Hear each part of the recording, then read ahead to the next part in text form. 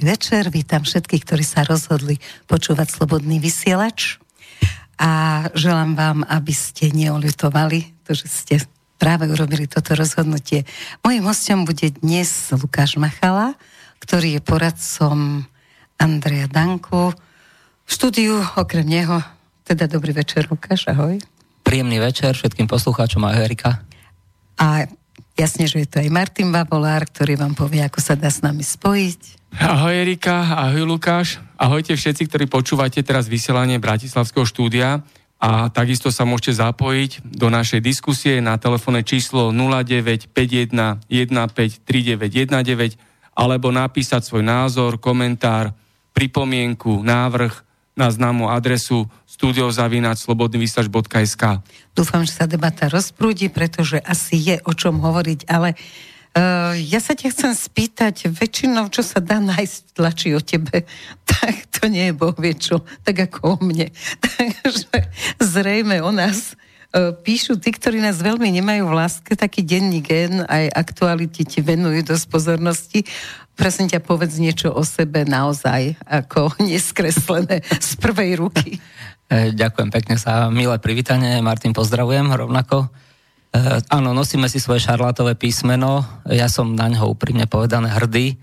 Možno čiastočne to vyplýva aj z toho, že som syn Drahoslava Machalu, ktorého považuje časť Slovenska za národného buditeľa a časť Slovenska za prinajmenšom kontroverzného človeka. Samozrejme, ako jeho syn som na ňo hrdý.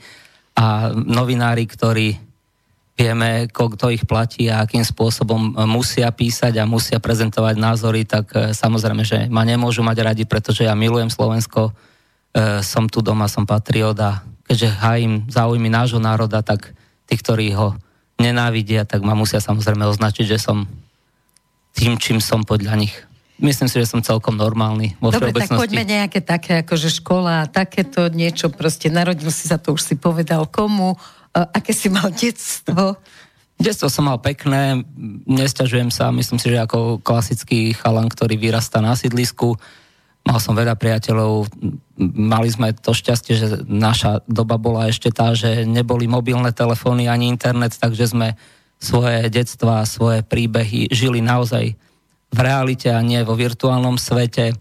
Dúfam, že si nestretol Kočnera, lebo to by ti priťažilo. No, trochu som nahnevaný, lebo som asi jeden z mála Bratislavčanov, ktorí ho naozaj nestretli.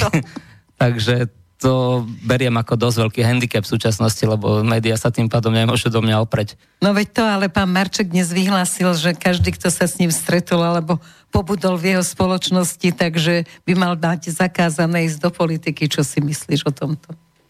No myslím si, že Peter to asi trošku týmto, asi možno to tak nemyslel. Možno ironizoval. Asi skôr ironizoval a ja osobne si nemyslím, že pán Kočner je až také zlo, aké z neho robia médiá. Že je až tak veľký, ako ho vyrobili. Presne tak, áno, je viac nafúknutý ako realita. Skutočne, pokiaľ všetky tie trestné procesy prebehnú tak, ako majú, čo samozrejme dosť pochybujem, ako advokát, tak sa ukáže, že pán Kočner je len nástroj na to, aby sa tu menili veci. Obyčajný vyjednávač a momentálne nástroj na zmenu, to si povedal veľmi pekne, lebo pri tej záplave všelijakých invektív, čo momentálne sa vedie proti nemu, tak tam sa zadúpalo to vlastne, že čo to vlastne je a prečo to existuje. Hovoril si, že ako advokát, ja zase viem, že si žurnalista, tak ako to je s tvojím vzdelaním? Áno, tak ja by som sa možno vrátil ešte trošku k tomu detstvu, neskáčeme úplne také milové kroky, tak to detstvo bolo fajn, venoval som sa veľa športu, rodičia ma pripierali aj k tomu, že by som sa mal venovať aj nejakým intelektuálnym činnostiam, ako hra na akordeón a angličtina a podobné veci, čo ma veľmi nebavilo, ale teda úspešne som to absolvoval, popri tom som hral futbal a hokej, čo ma bavilo viacej, ako každého chalana asi v mojom veku. A postupom času naozaj ten šport mi prirastol k srdcu a chcel som sa stať športovým komentátorom. Môj veľký vzor bol Karol Polák. To som sledoval dlhé roky. Nerúbeš nízko. A samozrejme, môj otec bol tiež novinár, takže veľa novinárov som poznal, aj športových, aj ktorí sa zaoberali kultúrou alebo zahraničnou politikou. a veľmi som túžil byť športový komentátor, to bol taký môj detský sen. Takže ešte sa ti môže splniť, keď sa nedostanete do parlamentu. Áno, tak možno ma Marcel Merčiak, môj spolužiak, zoberie ako nejakého eleva naspäť do televízie, že budem im tam nosiť nahrávky a niečo strihať.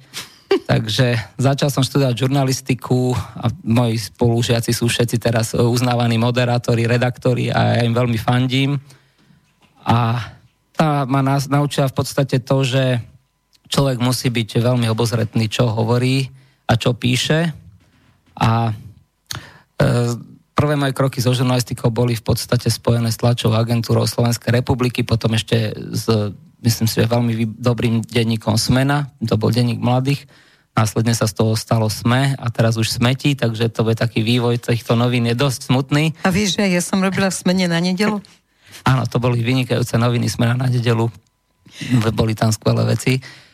A tá žurnalistika, nejakým spôsobom som zisťoval postupne, že nie je to presne to, čo by som asi úplne chcel robiť. Tak čo ťa najviac odradilo? Najviac ma odradilo asi to, keď som išiel ako študent do Slovenskej televízie a išiel som do športovej redakcie a dali mi tak na nečisto moderovať alebo komentovať futbalový zápas a potom ešte aj hádzanársky zápas a v podstate v druhej polovici toho druhého hádzanárskeho zápasu som pochopil, že stále tam hovorím to isté. Že jednoducho omielam 12 alebo 13 fráz, ktoré keď sa dobre naučím, tak naozaj budem vynikajúci športový komentátor. Tým sa nechcem naozaj dotknúť nikoho z nich, lebo je to naozaj ťažká práca, ale mňa to vtedy prestalo baviť. Zo dňa na deň sa môj sen rozplynul a teda pozeral som sa po niečom inom. No, a kam to prišlo? Ty si študoval aj v zahraničí. Áno, ja mám takú trojkombináciu, študoval som žurnalistiku, elektronické médiá, čiže rozhlas, televízia, potom právo klasické a potom som ešte v Holandsku študoval medzinárodné vzťahy. Ako bolo v Holandsku? V Holandsku výborne. Krásna krajina, milí ľudia, trošku namyslení na môj vkus, ale v podstate milí a taká celá zelená je. Áno, a nemám celá zelená ako tráva. Je tam veľa trávy. Takej voňavej, niekedy ako seno. Dobre, nechcel si tam na chvíľočku zostať, alebo na dlhšie teda pobudnúť?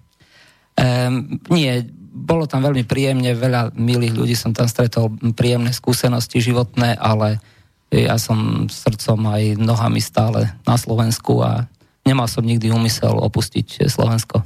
Myslíš si, že je taká tá túžba zostať na Slovensku Slovákom alebo proste urobiť niečo pre svoju vlast, že sa vlastne rozvíja v rodine?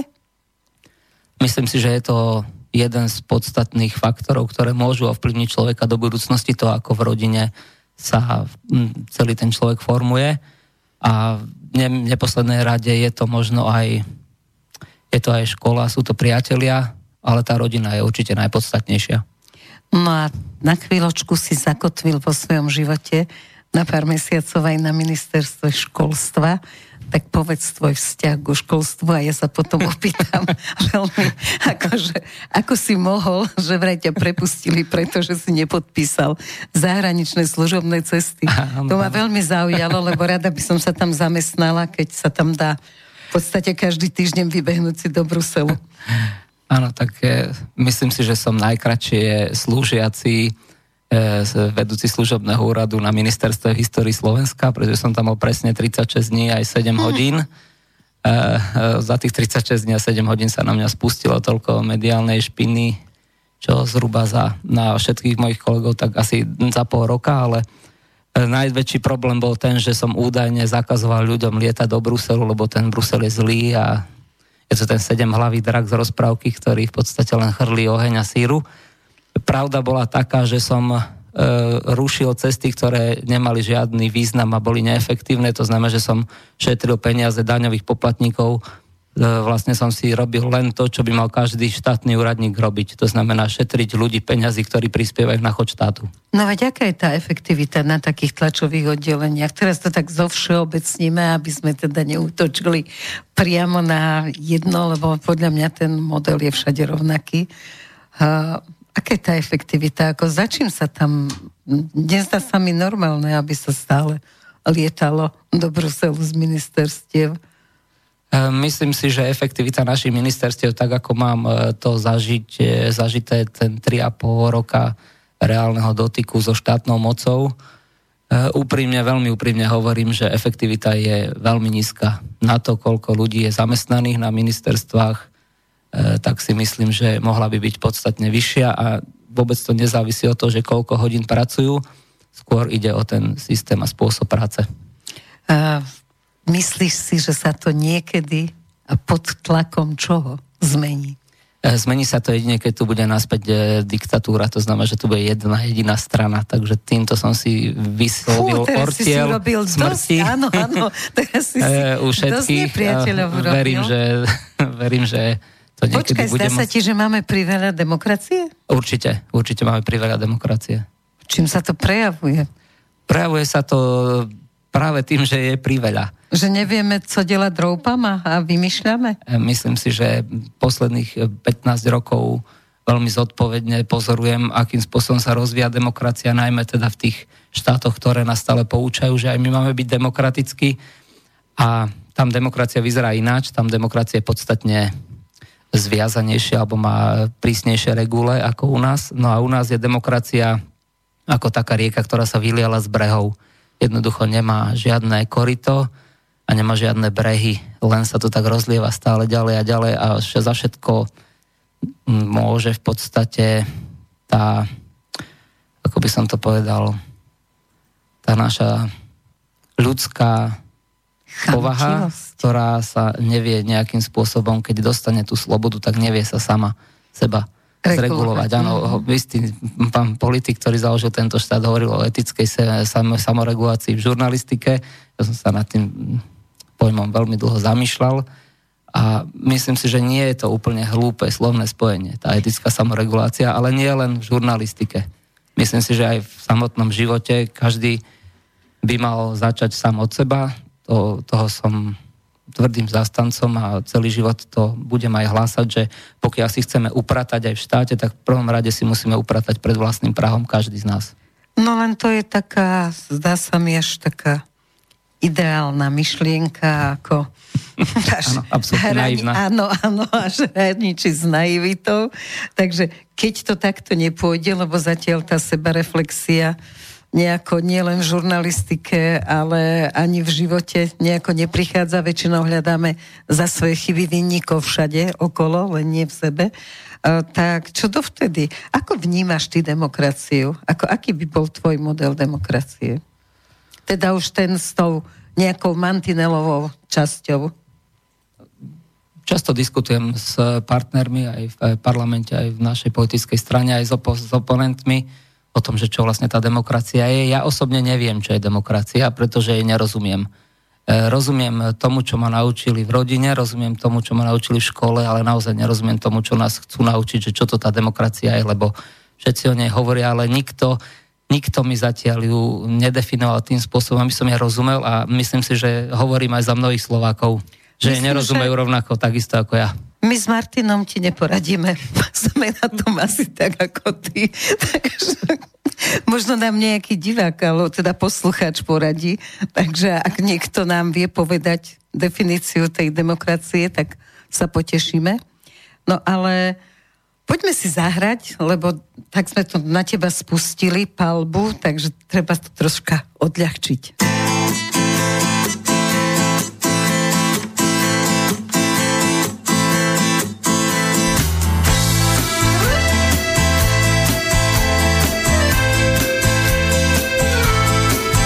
Úsmevy falošné,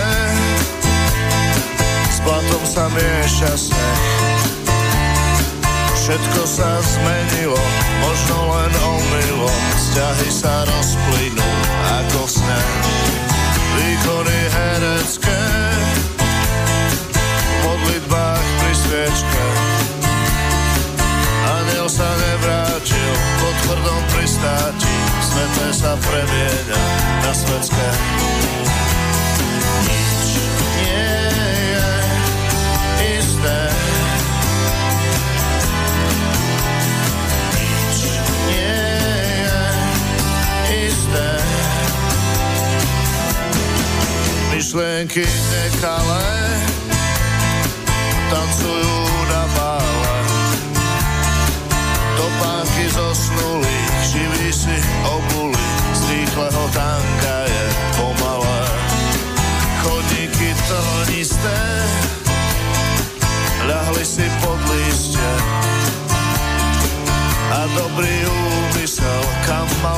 neprišiel, zdá sa, že všetko je neisté.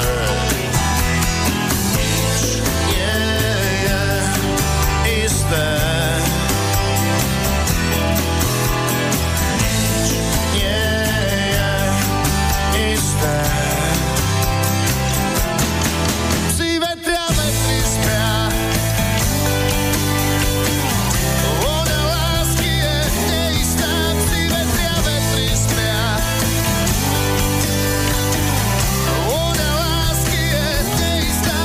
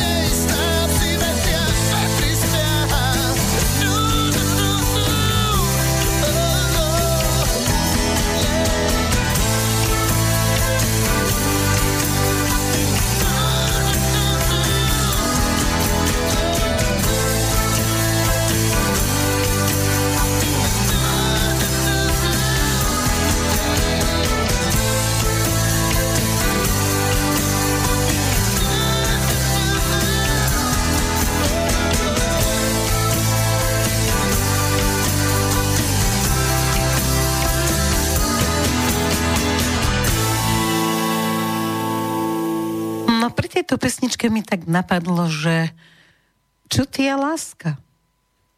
Láska je krásny cit a posúva život dopredu. No dobre, ale ja som myslela nejakú takú konkrétnu, že prvýkrát som sa zamiloval, keď Anička mi rozliala, ja neviem, mlieko na 10, to povinné, čo sme pili. Ano. Vy ste to mali tiež? V druhej triede som sa, myslím, prvýkrát zamiloval.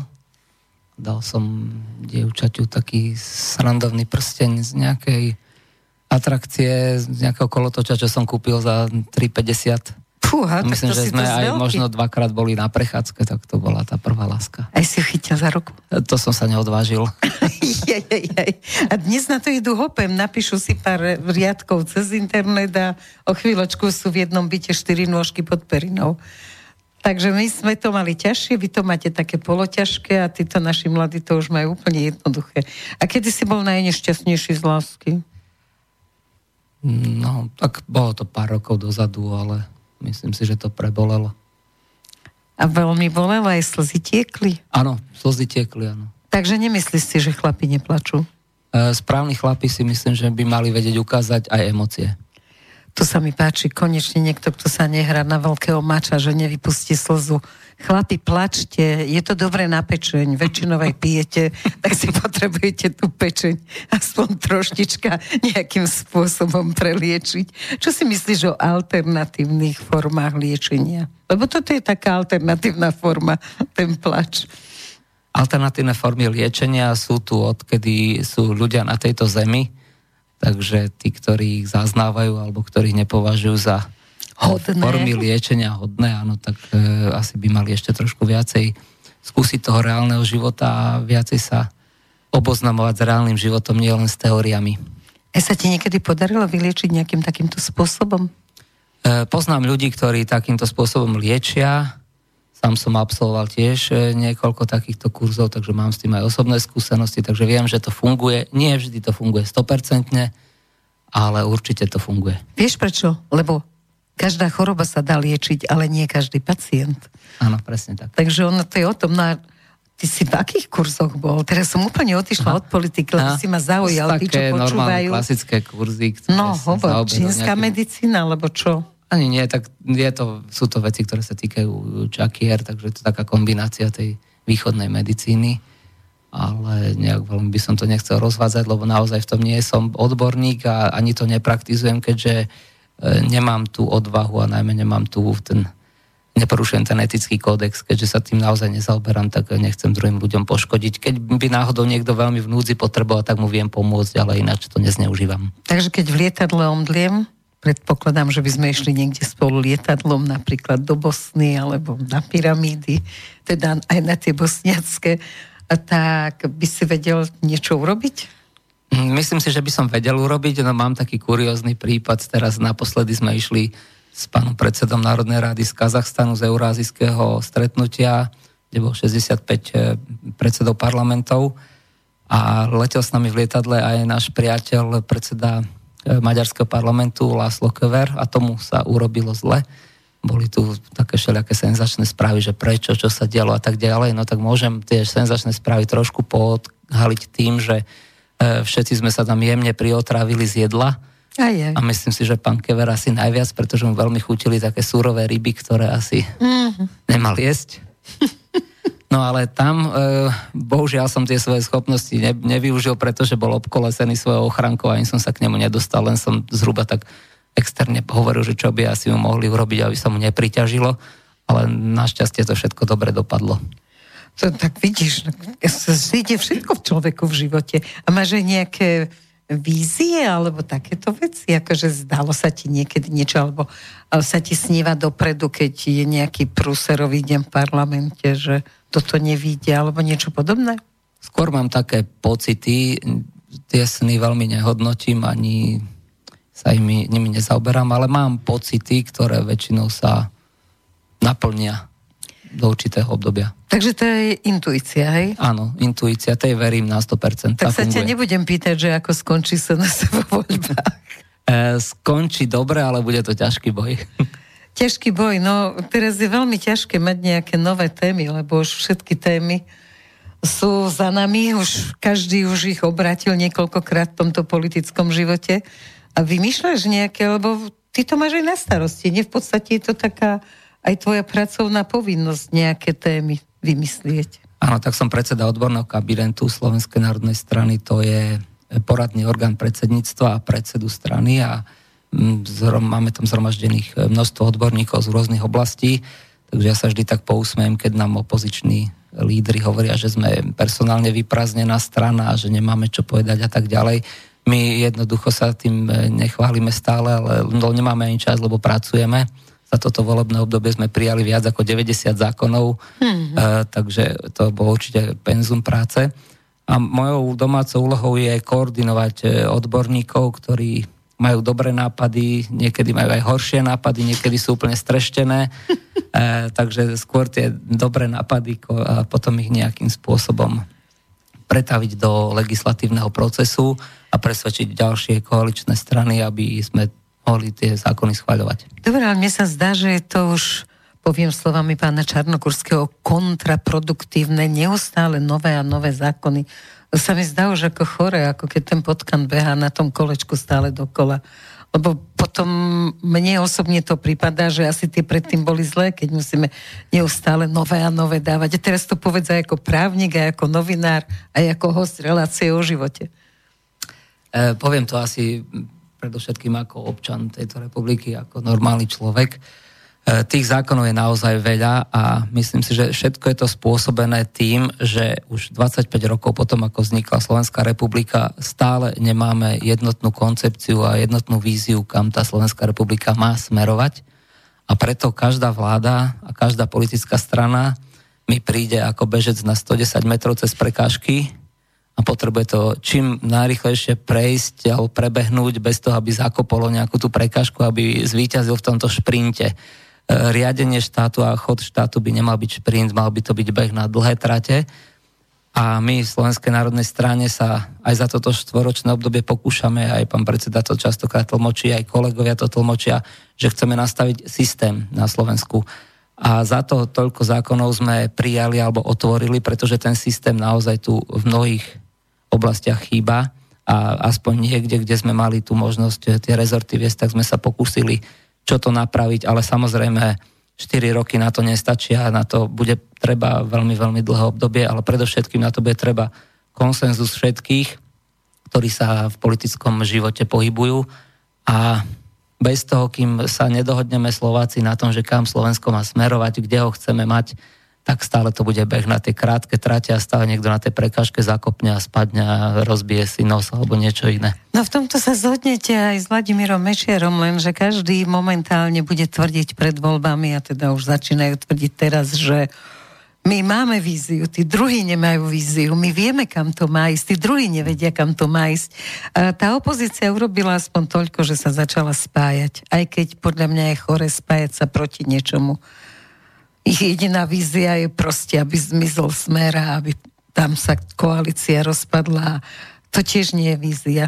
Takže čo môže človek robiť, aby to bola na tom Slovensku tá trať naozaj akože, nech je to maratón, nech to nie je prekážkový beh, keď dá sa spojiť, ako ja neviem, tam niekto vyzval z politikov, už neviem, či nie Beblavý, že chcú nejaký, alebo Kiska to bol, hej, že chcú nejaký blok, akože, aby bol spojený blok a nemôže byť aj spojený blok národniarských síl. Ako to vidíš? Tak dúfam, že nevytvoria nejaký radioaktívny blok V4 alebo V5, tak niekedy mi prídu skôr, že pôsobia radioaktívne v rámci slovenskej politiky ako progresívne. Myslím si, že najväčší problém Slovákov je naša nejednotnosť a naše malé sebavedomie. A z toho vyplýva aj to, že sa nevieme dohodnúť a že nevieme komunikovať. Nie je to o veľkých egách, malé sebavedomie a veľké ego. Áno, môže to aj tak byť. Zrejme mnohí zo súčasných politikov nemali detskú izbu.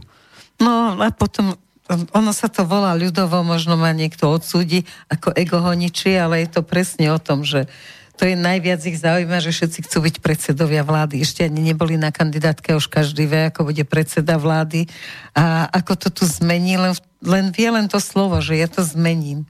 Ale vôbec nevie čo, čiže ako sa ti zdajú takéto tieto rýchlo kvasky, čo sa dostávajú momentálne do politiky, že predsa nemá tú skúsenosť, nevie tie veci, ako nechcem teraz úplne konkrétne menovať, ale myslím si skutočne, že Truban, Čaputová a títo, čo prišli z ničoho bez skúseností politických. Ako nemali by byť nejaké, možno už aj stredné školy, kde by sa začalo vlastne s tým, že človek by sa stal človekom politickým a sledoval by veci a naberal by skúsenosti.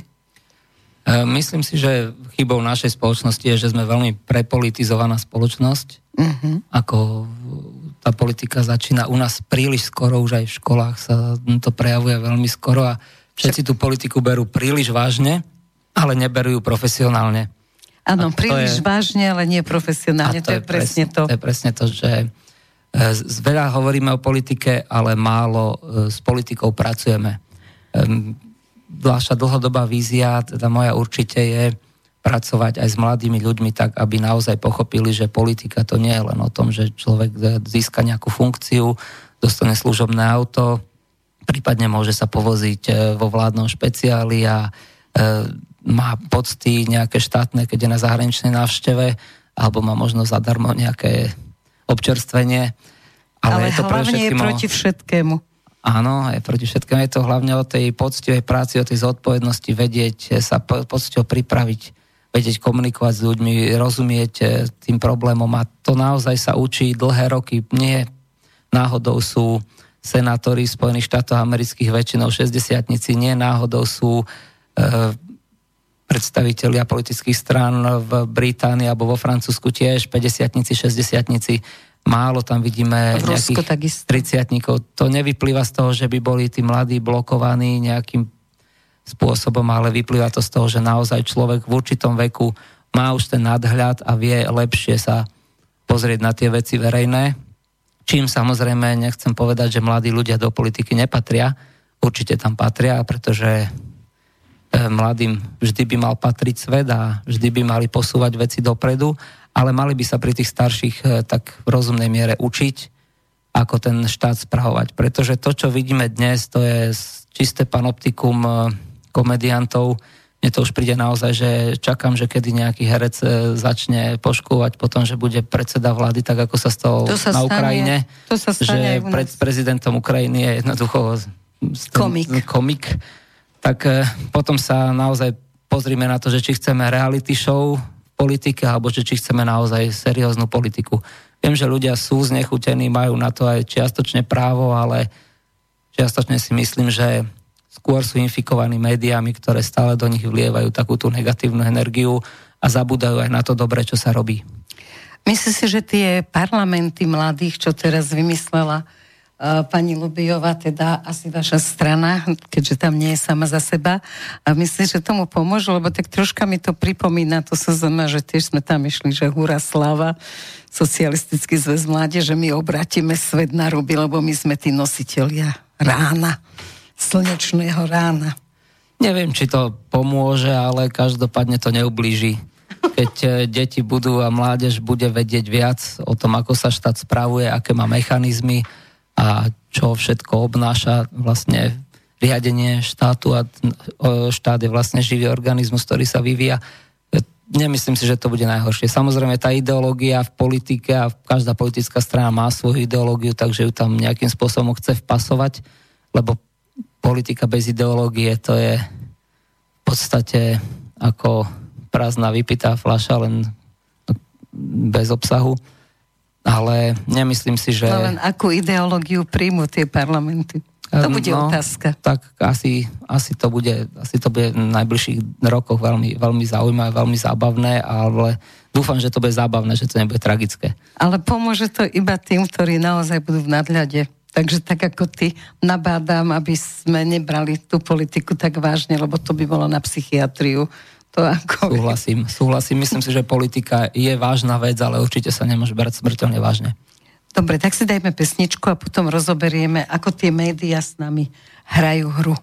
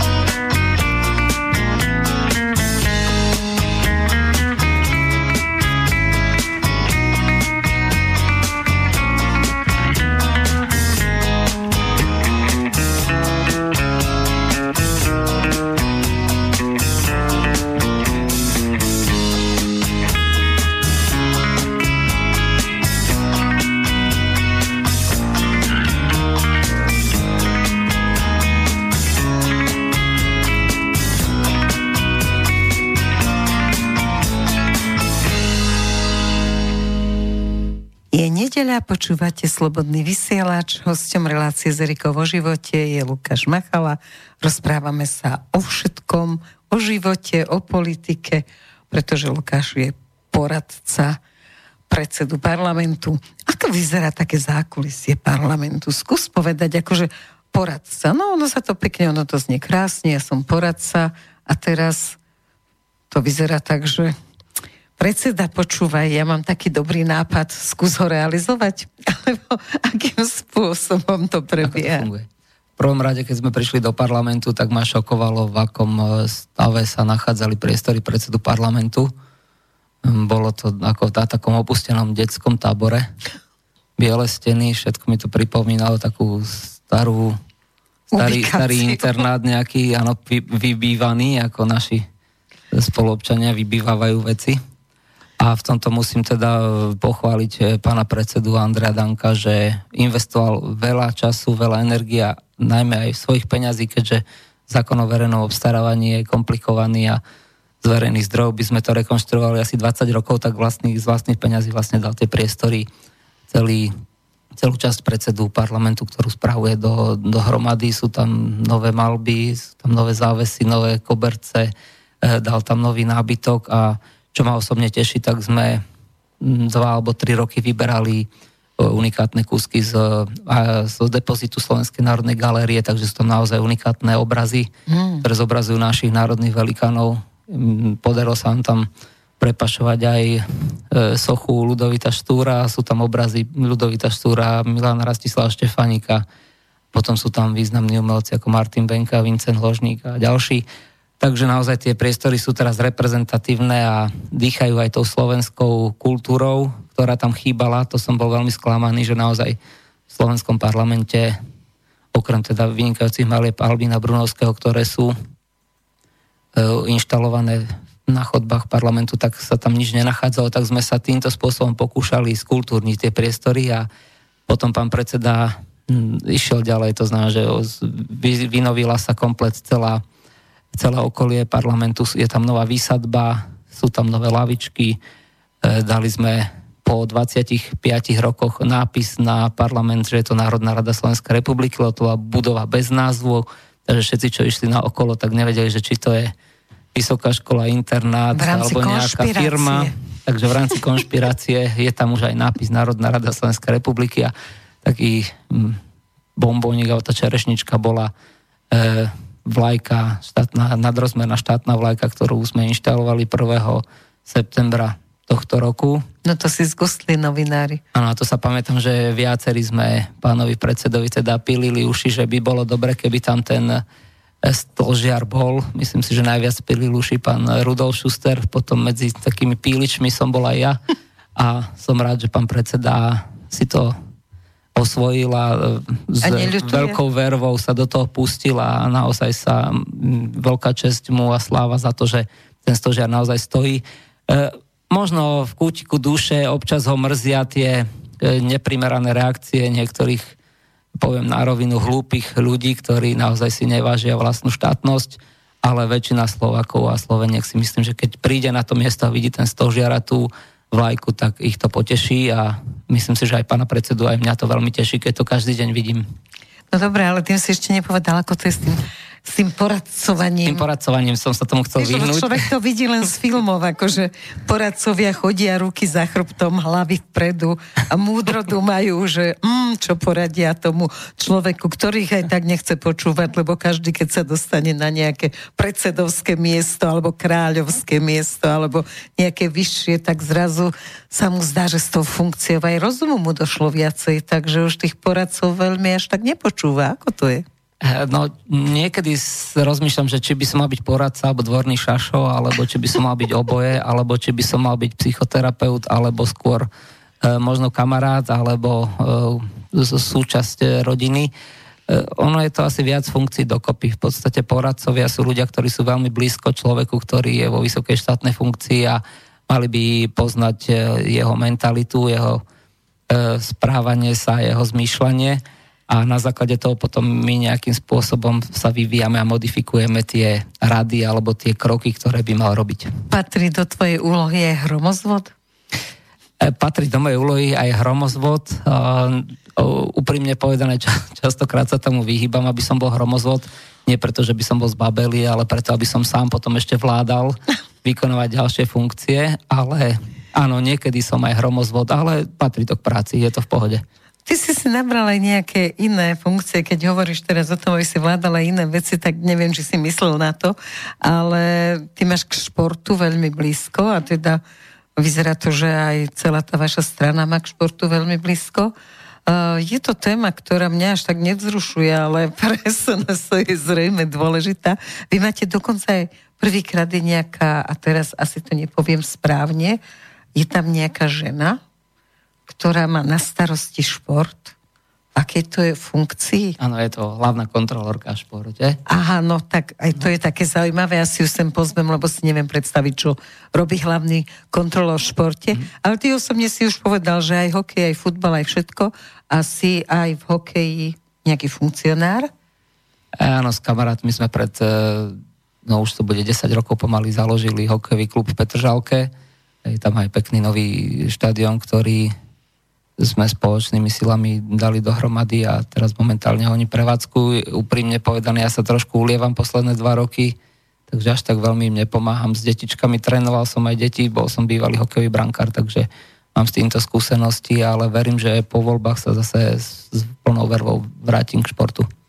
No ja som si myslela, že tvoje ambície sú vyššie. Nechcel by si sa po voľbách radšej teda posadiť do parlamentu napríklad?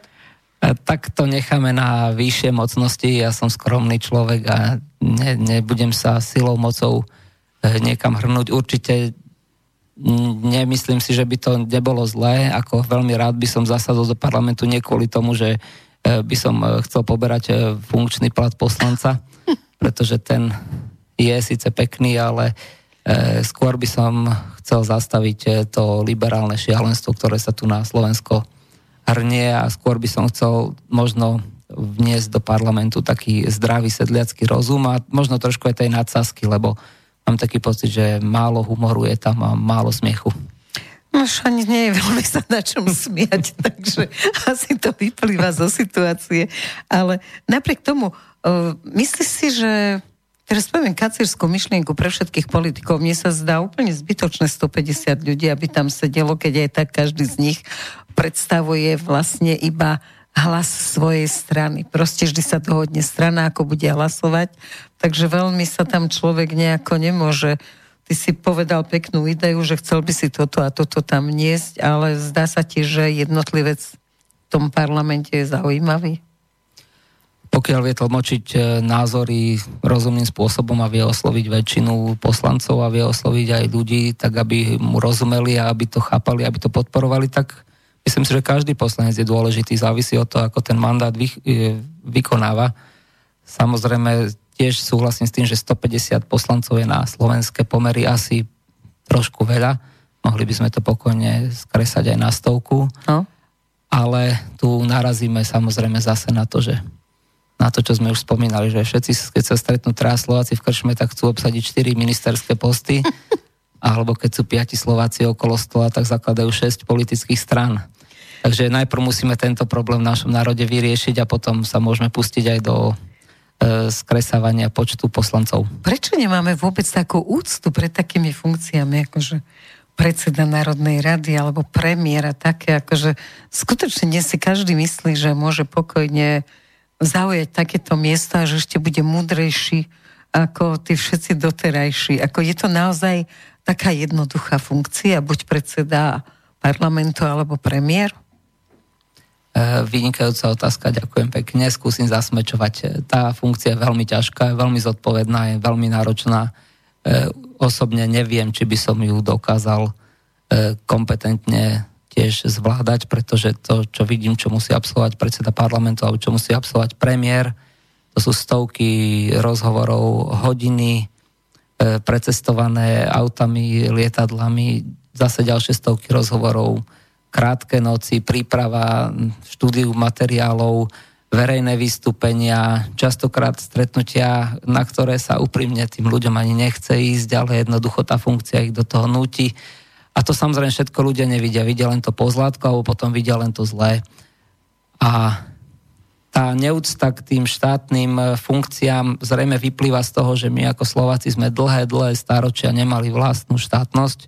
Boli sme síce v kráľovstve s ďalšími národmi a tá štátnosť s českým národom bola pre nás veľmi povzbudzujúca a životodárna, ale takisto sme hrali druhé husle, tak mám taký pocit, že Slováci sa ešte nenaučili sami sebe vládnuť. Jednoducho máme strašne mladý štát, napriek tomu, že sme starý európsky národ, máme mladý štát a nevážime si ho, a to ja zase poviem možno niečo kacírske, dostali sme ho príliš zadarmo, ten štát. Jednoducho nemuseli sme si ho vybudovať. Presne tak, nemuseli sme si ho vybojovať, ako napríklad Slovinci, Chorváti, alebo ďalšie národy, ktoré museli mnohých svojich synov a svojich otcov pochovávať, aby mohol ten štát vzniknúť. A napriek tomu možno aj tie obete boli, ale už sme na ne zabudli, pretože obete Slováci prinášali aj v prvej, aj druhej svetovej vojne, aj predtým v slovenskom povstaní v 1848, 49.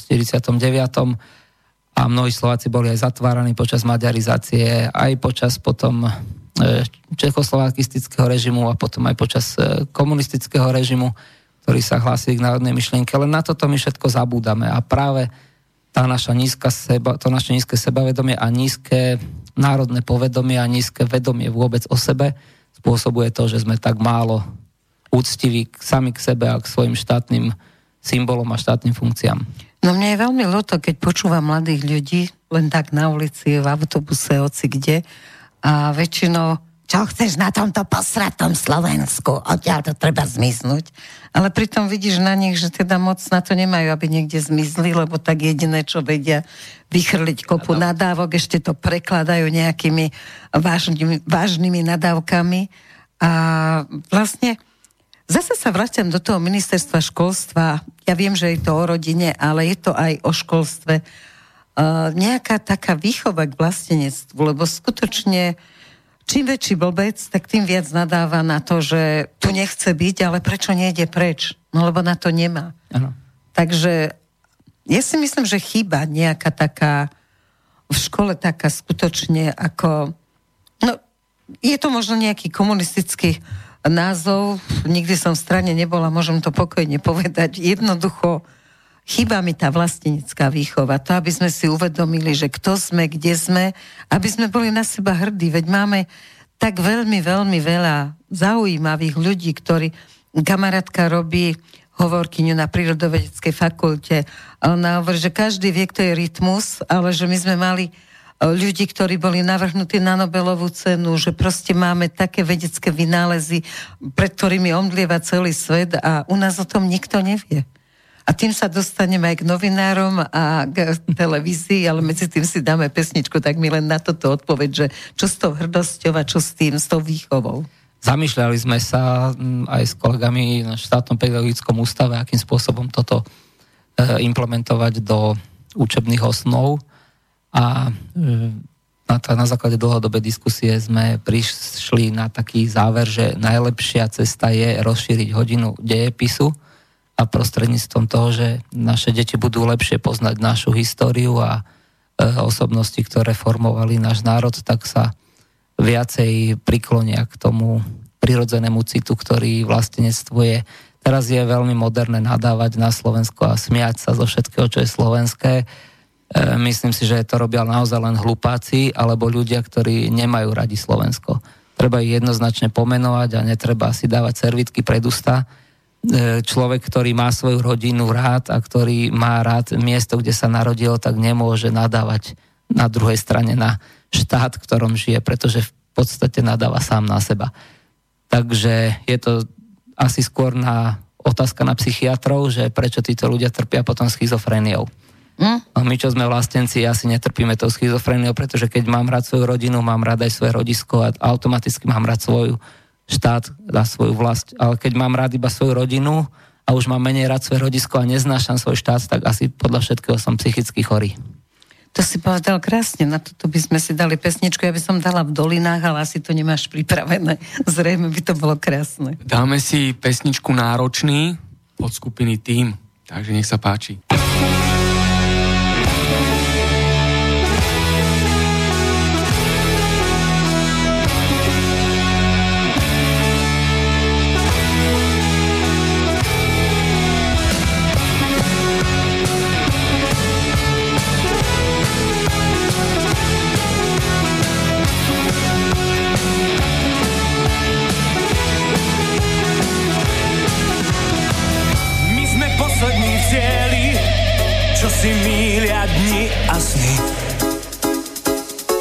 Naši fotrovia skvelí, sú z nás trochu nervózni.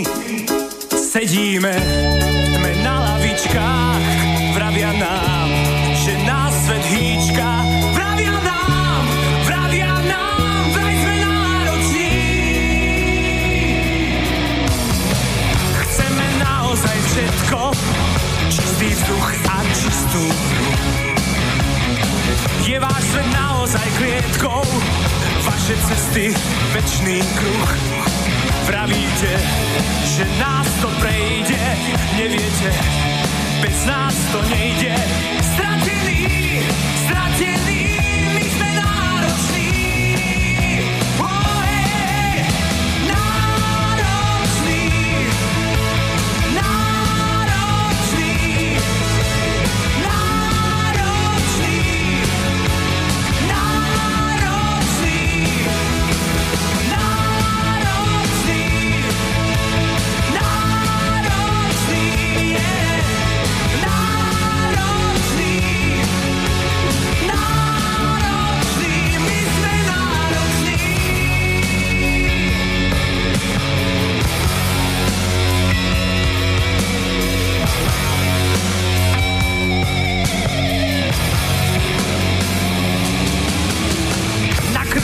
Dali kľúče, sme deti bez rodičov. Dnes vám predložíme účet, nám nestačí hocičo.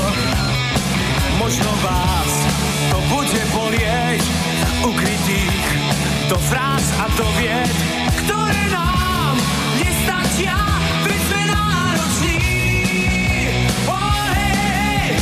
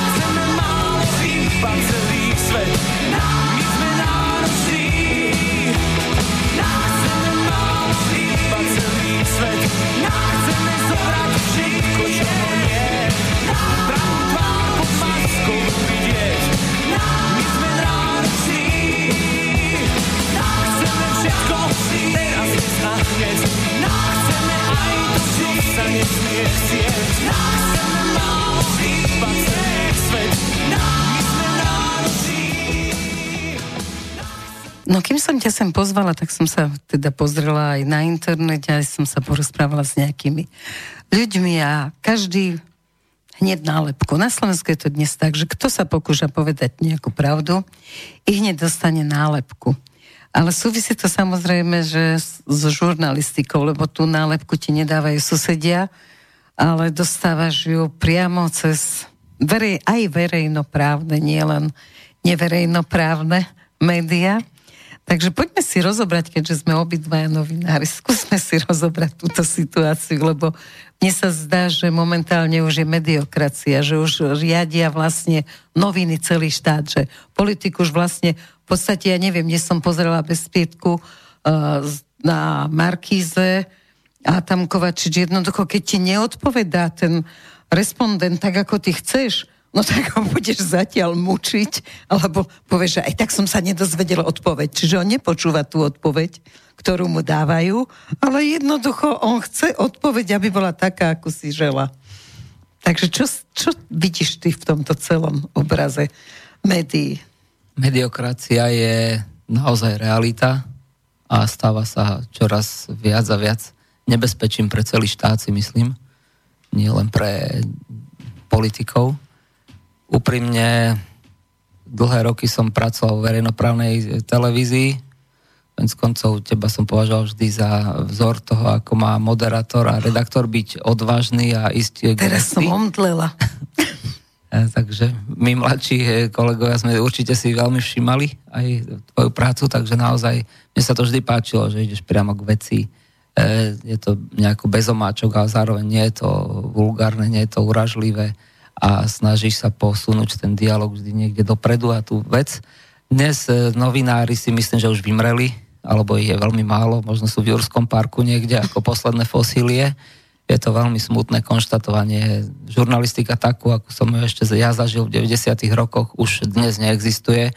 Myslím si, že keby sme sa opýtali dnešných akože novinárov, pretože myslím si, že naozaj málo z nich si môže povedať, že je novinár, či vôbec niekedy čítali etický kódex novinára presne, alebo či čítali nejaké múdre knihy, ktoré hovoria o tom, ako vlastne novinár má pristupovať a ako má narábať s informáciou, tak asi by sme sa od nich nič nedozvedeli, pretože v tomto 100% súhlasím s niektorými koaličnými kolegami, ktorí označujú našich novinárov za jednoducho predajných ľudí, ktorí sa za určitú mísu šošovice, neviem, či je to 200 gramov alebo 300 gramov, tak asi im, podľa mňa im až krivdím, podľa mňa o mnoho za lacnejší peniaz nepredávajú len svoju dušu, ale snažia sa predať aj dušu Slovenska a slovenského národa a to je veľmi smutné. To je veľmi smutné.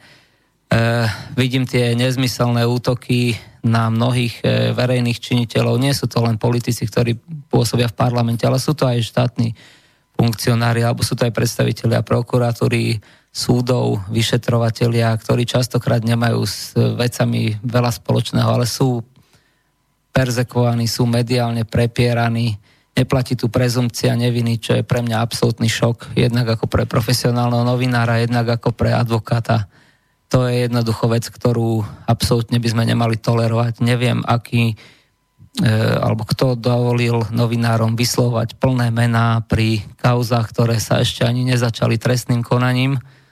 Je to nehoráznosť, je to absolútna nehoráznosť a potom sa nečudujme, že voči názorom novinárov a voči konaniu novinárov je tiež akási protireakcia. Čiže tá akcia vyvoláva protireakciu. V prvom rade si myslím, že by sme sa mali vrátiť k slušnej komunikácii, k vecnej komunikácii a my v Slovenskej národnej strane strácame možno politické body práve kvôli tomu, že predseda aj my, čo sme okolo neho, sme ustúpili od toho takého hejslováctva, že nebúchame sa len do prs a nehovoríme lacné frázy a nevykrikujeme, akí sme my veľkí Slováci, ale skôr sa snažíme tou našou prácou každodennou a tými skutkami dokazovať, že pracujeme pre Slovensko. Je to zrejme naša chyba.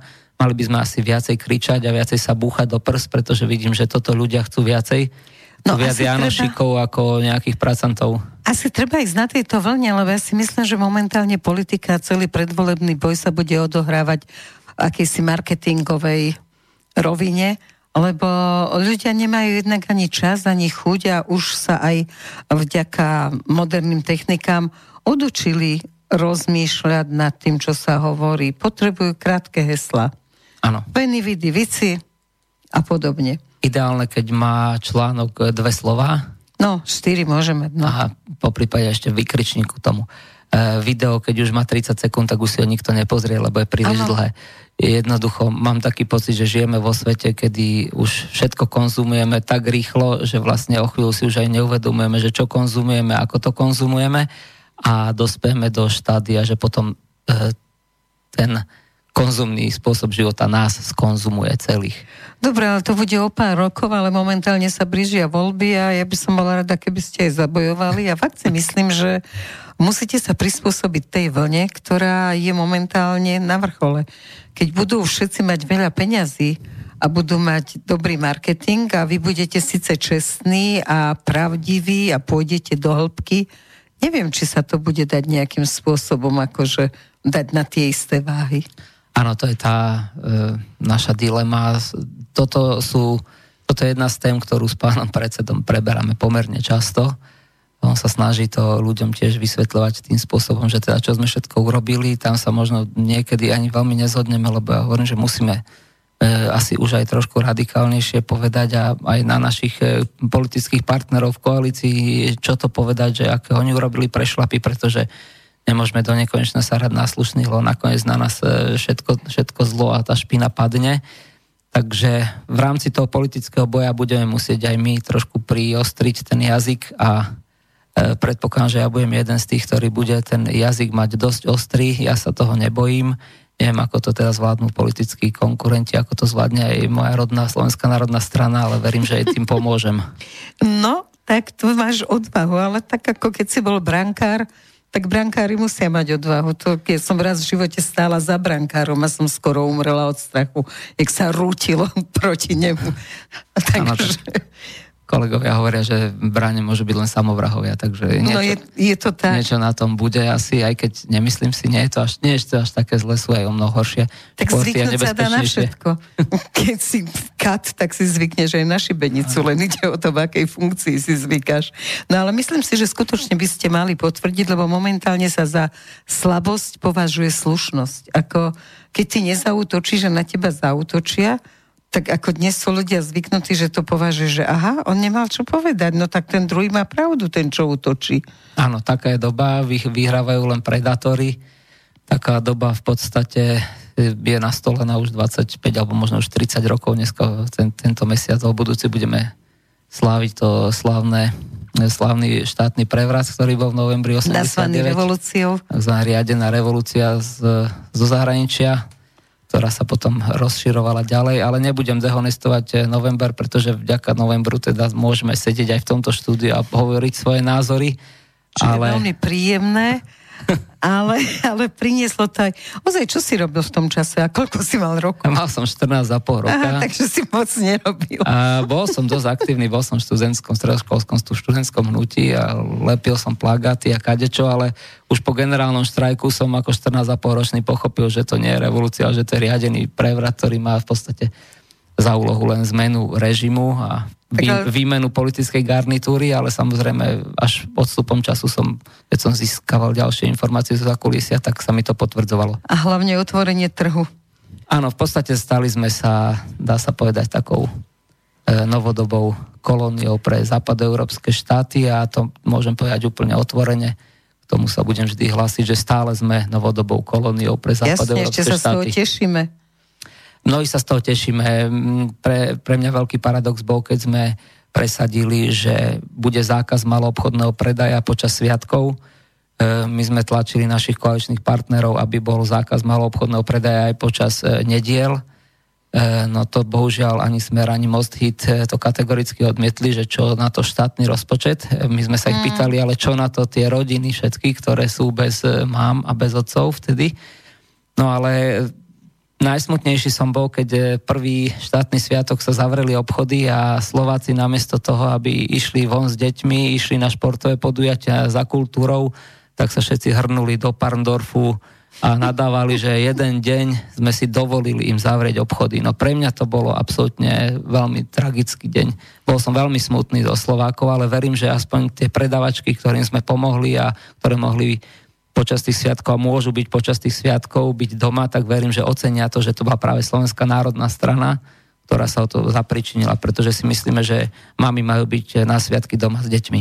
No, myslím si, že budeš sklamaný, keby si naozaj sa opýtal tých predavačiek, pretože asi šli aj oni do toho Pandorfu, ale inak ten zvyk je presne o tom, že som zvyknutý, že idem vtedy a proste aj v nedeľu, tak idem v nedeľu. Ako keď otec jeden pôjde v nedeľu a otec dva zostane doma, tak to len bude prúšvih. Zatiaľ je to ešte aspoň s tými mamami. No, ale vy ste ma teraz nahnevali, teda konkrétne myslím SNS, s tým, prečo ťaháte opäť potraty, nazvem to takto, ale vieš, o čom hovorím. Ja som presvedčená, že 90% žien určite sa chce sama rozhodnúť, čo budú robiť v prípade, že otehotnejú. Je to ťažká téma.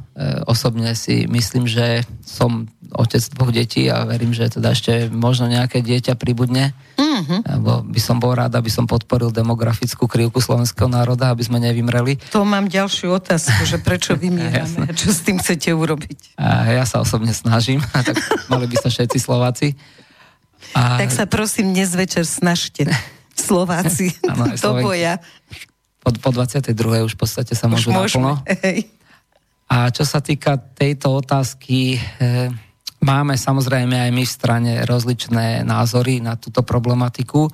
Táto otázka sa zvykne vždy otvárať tesne pred voľbami, pretože vieme, že existuje určitý počet voličov, ktorí sú orientovaní na túto tému a sú veriaci a jednoducho ochrana života je pre nich veľmi dôležitá téma. A my v rámci Slovenskej národnej strany takisto diskutujeme. Nemyslím si, že trošku budem oponovať, nie veľmi zase sme za taký striktný a rigorózny prístup k tomu, že teda buď zakážeme potraty, alebo ich úplne otvoríme. Skôr nám ide o to začať dialog taký vecný a široký s odborníkmi, aj s predstaviteľmi politických strán, aj s predstaviteľmi cirkvi, ale aj s neveriacimi, teda s ateistami, aby sme sa spoločne dohodli na nejakom kompromisnom riešení. Takže skôr nemyslím si, že budeme túto tému pred voľbami nejak na silu znasilňovať a tlačiť ju. Budeme sa ale snažiť ľuďom hovoriť, že je potrebné, aby ochrana života bola vážna téma, ktorou sa má Slovensko zapodievať, pretože je pravda, že počas tých rokov, kedy tu bola naozaj taká veľmi liberálna legislatíva, tak sme stratili veľa možných našich súputníkov a príslušníkov nášho národa. Mohlo nás byť v podstate skoro už o 1 milión viac. Máš to nejako overené? Štatistiky hovoria, že za tých 60 rokov, čo fungoval ten liberálny potratový zákon, tak v podstate za tú dobu prišlo takmer k 1 miliónu potratov. Ojoj. Súvisí to, akože to, že ste nadhodili teraz tento zákon pred voľbami, naozaj je s tou pôrodnosťou, že teda, aby sme nevymierali, lebo v podstate vymierame. Áno, sú to spojené nádoby. Ako rád by som bol, aby sa najmä teda nežnejšia časť nášho národa nenahnevala na nás, že sme nejakí príslušníci Talibanu alebo nejakej kresťanskej sekty, ktorá chce im zakazovať, že čo majú robiť so svojím životom. Ja si myslím, že v prvom rade je to o zodpovednosti. Tak ako riadenie štátu je o zodpovednosti, tak aj pristupovanie k rodičovstvu a materstvu je v prvom rade o zodpovednosti. Čiže tam by som ja osobne to videl v 2 rovinách. V prvom rade je to samozrejme výsostnou vecou matky, akým spôsobom sa rozhodne a akým spôsobom chce naložiť so svojím životom. Ale v druhom rade by som z toho nevylučoval ani otca, pretože muži sa z toho veľmi radi vyvliekajú a nechávajú to bremeno na ženy a keď je nezodpovedný muž v tom vzťahu, tak žene potom častokrát aj neostáva nič iné ako rozmýšľať aj o umelom prerušení tehotenstva. Čiže mali by sme pracovať aj s tým, že ako viacej zaangažovať mužov, aby boli zodpovednejší k životu, aby boli zodpovednejší za to, čo spôsobili a aby sa postavili ako chlapík k tomuto a jednoducho sa postarali o svoju rodinu a nie len tak, že si užijem si a idem potom ďalej a nechám ženu v tom samú. Len problém je v tom, že dnes sa musia tí muži nie za veľmi výhodných ekonomických podmienok zväčša starať o 2 rodiny, pretože polovica Slovenska sú rozvedení. Samozrejme, že majú deti, takže nie je to asi zasa ľahké, ale pre daňových poplatníkov zase je nepríjemné, že štát bude platiť za tých mužov, ktorí nebudú chcieť plniť svoju povinnosť aspoň toho, že finančne prispejú na tú rodinu. Áno, tak to už sme odkrojili ďalšiu tému, čo je v podstate dá sa povedať, nejaká ďalšia forma zodpovednosti za rodinu ako takú. Je pravda, že zrejme tá doba, ktorú žijeme, je natoľko, odkrýva natoľko tie neresti alebo tie možné pokrivenia tých vzťahov, že ľudia vždy unikajú z toho vzťahu pri prvej príležitosti a nesnažia sa riešiť tie veci dlhodobejšie. A tá rozvodovosť, ale pokiaľ som zaznamenal tiež v posledných rokoch, ustupuje, to znamená, že znižuje sa. Čo je ale o mnoho horšie je, že sa nám dramaticky znižuje počet narodených detí. To znamená, ľudovo povedané, vymierame už 10 rokov. Ten koeficient porodnosti je naozaj veľmi nízky a na to, aby slovenský národ mohol byť reprodukcie schopný, tak by sme potrebovali ten koeficient navýšiť dramatickým spôsobom. A jedna časť slovenského národa to ešte robí, len... Áno, tí majú zrejme, buď nemajú internet, alebo majú málo televíznych programov, ale tam som chcel spomenúť, že... Alebo neobjavili antikoncepciu. Alebo sa príliš, až príliš sa modlia, áno.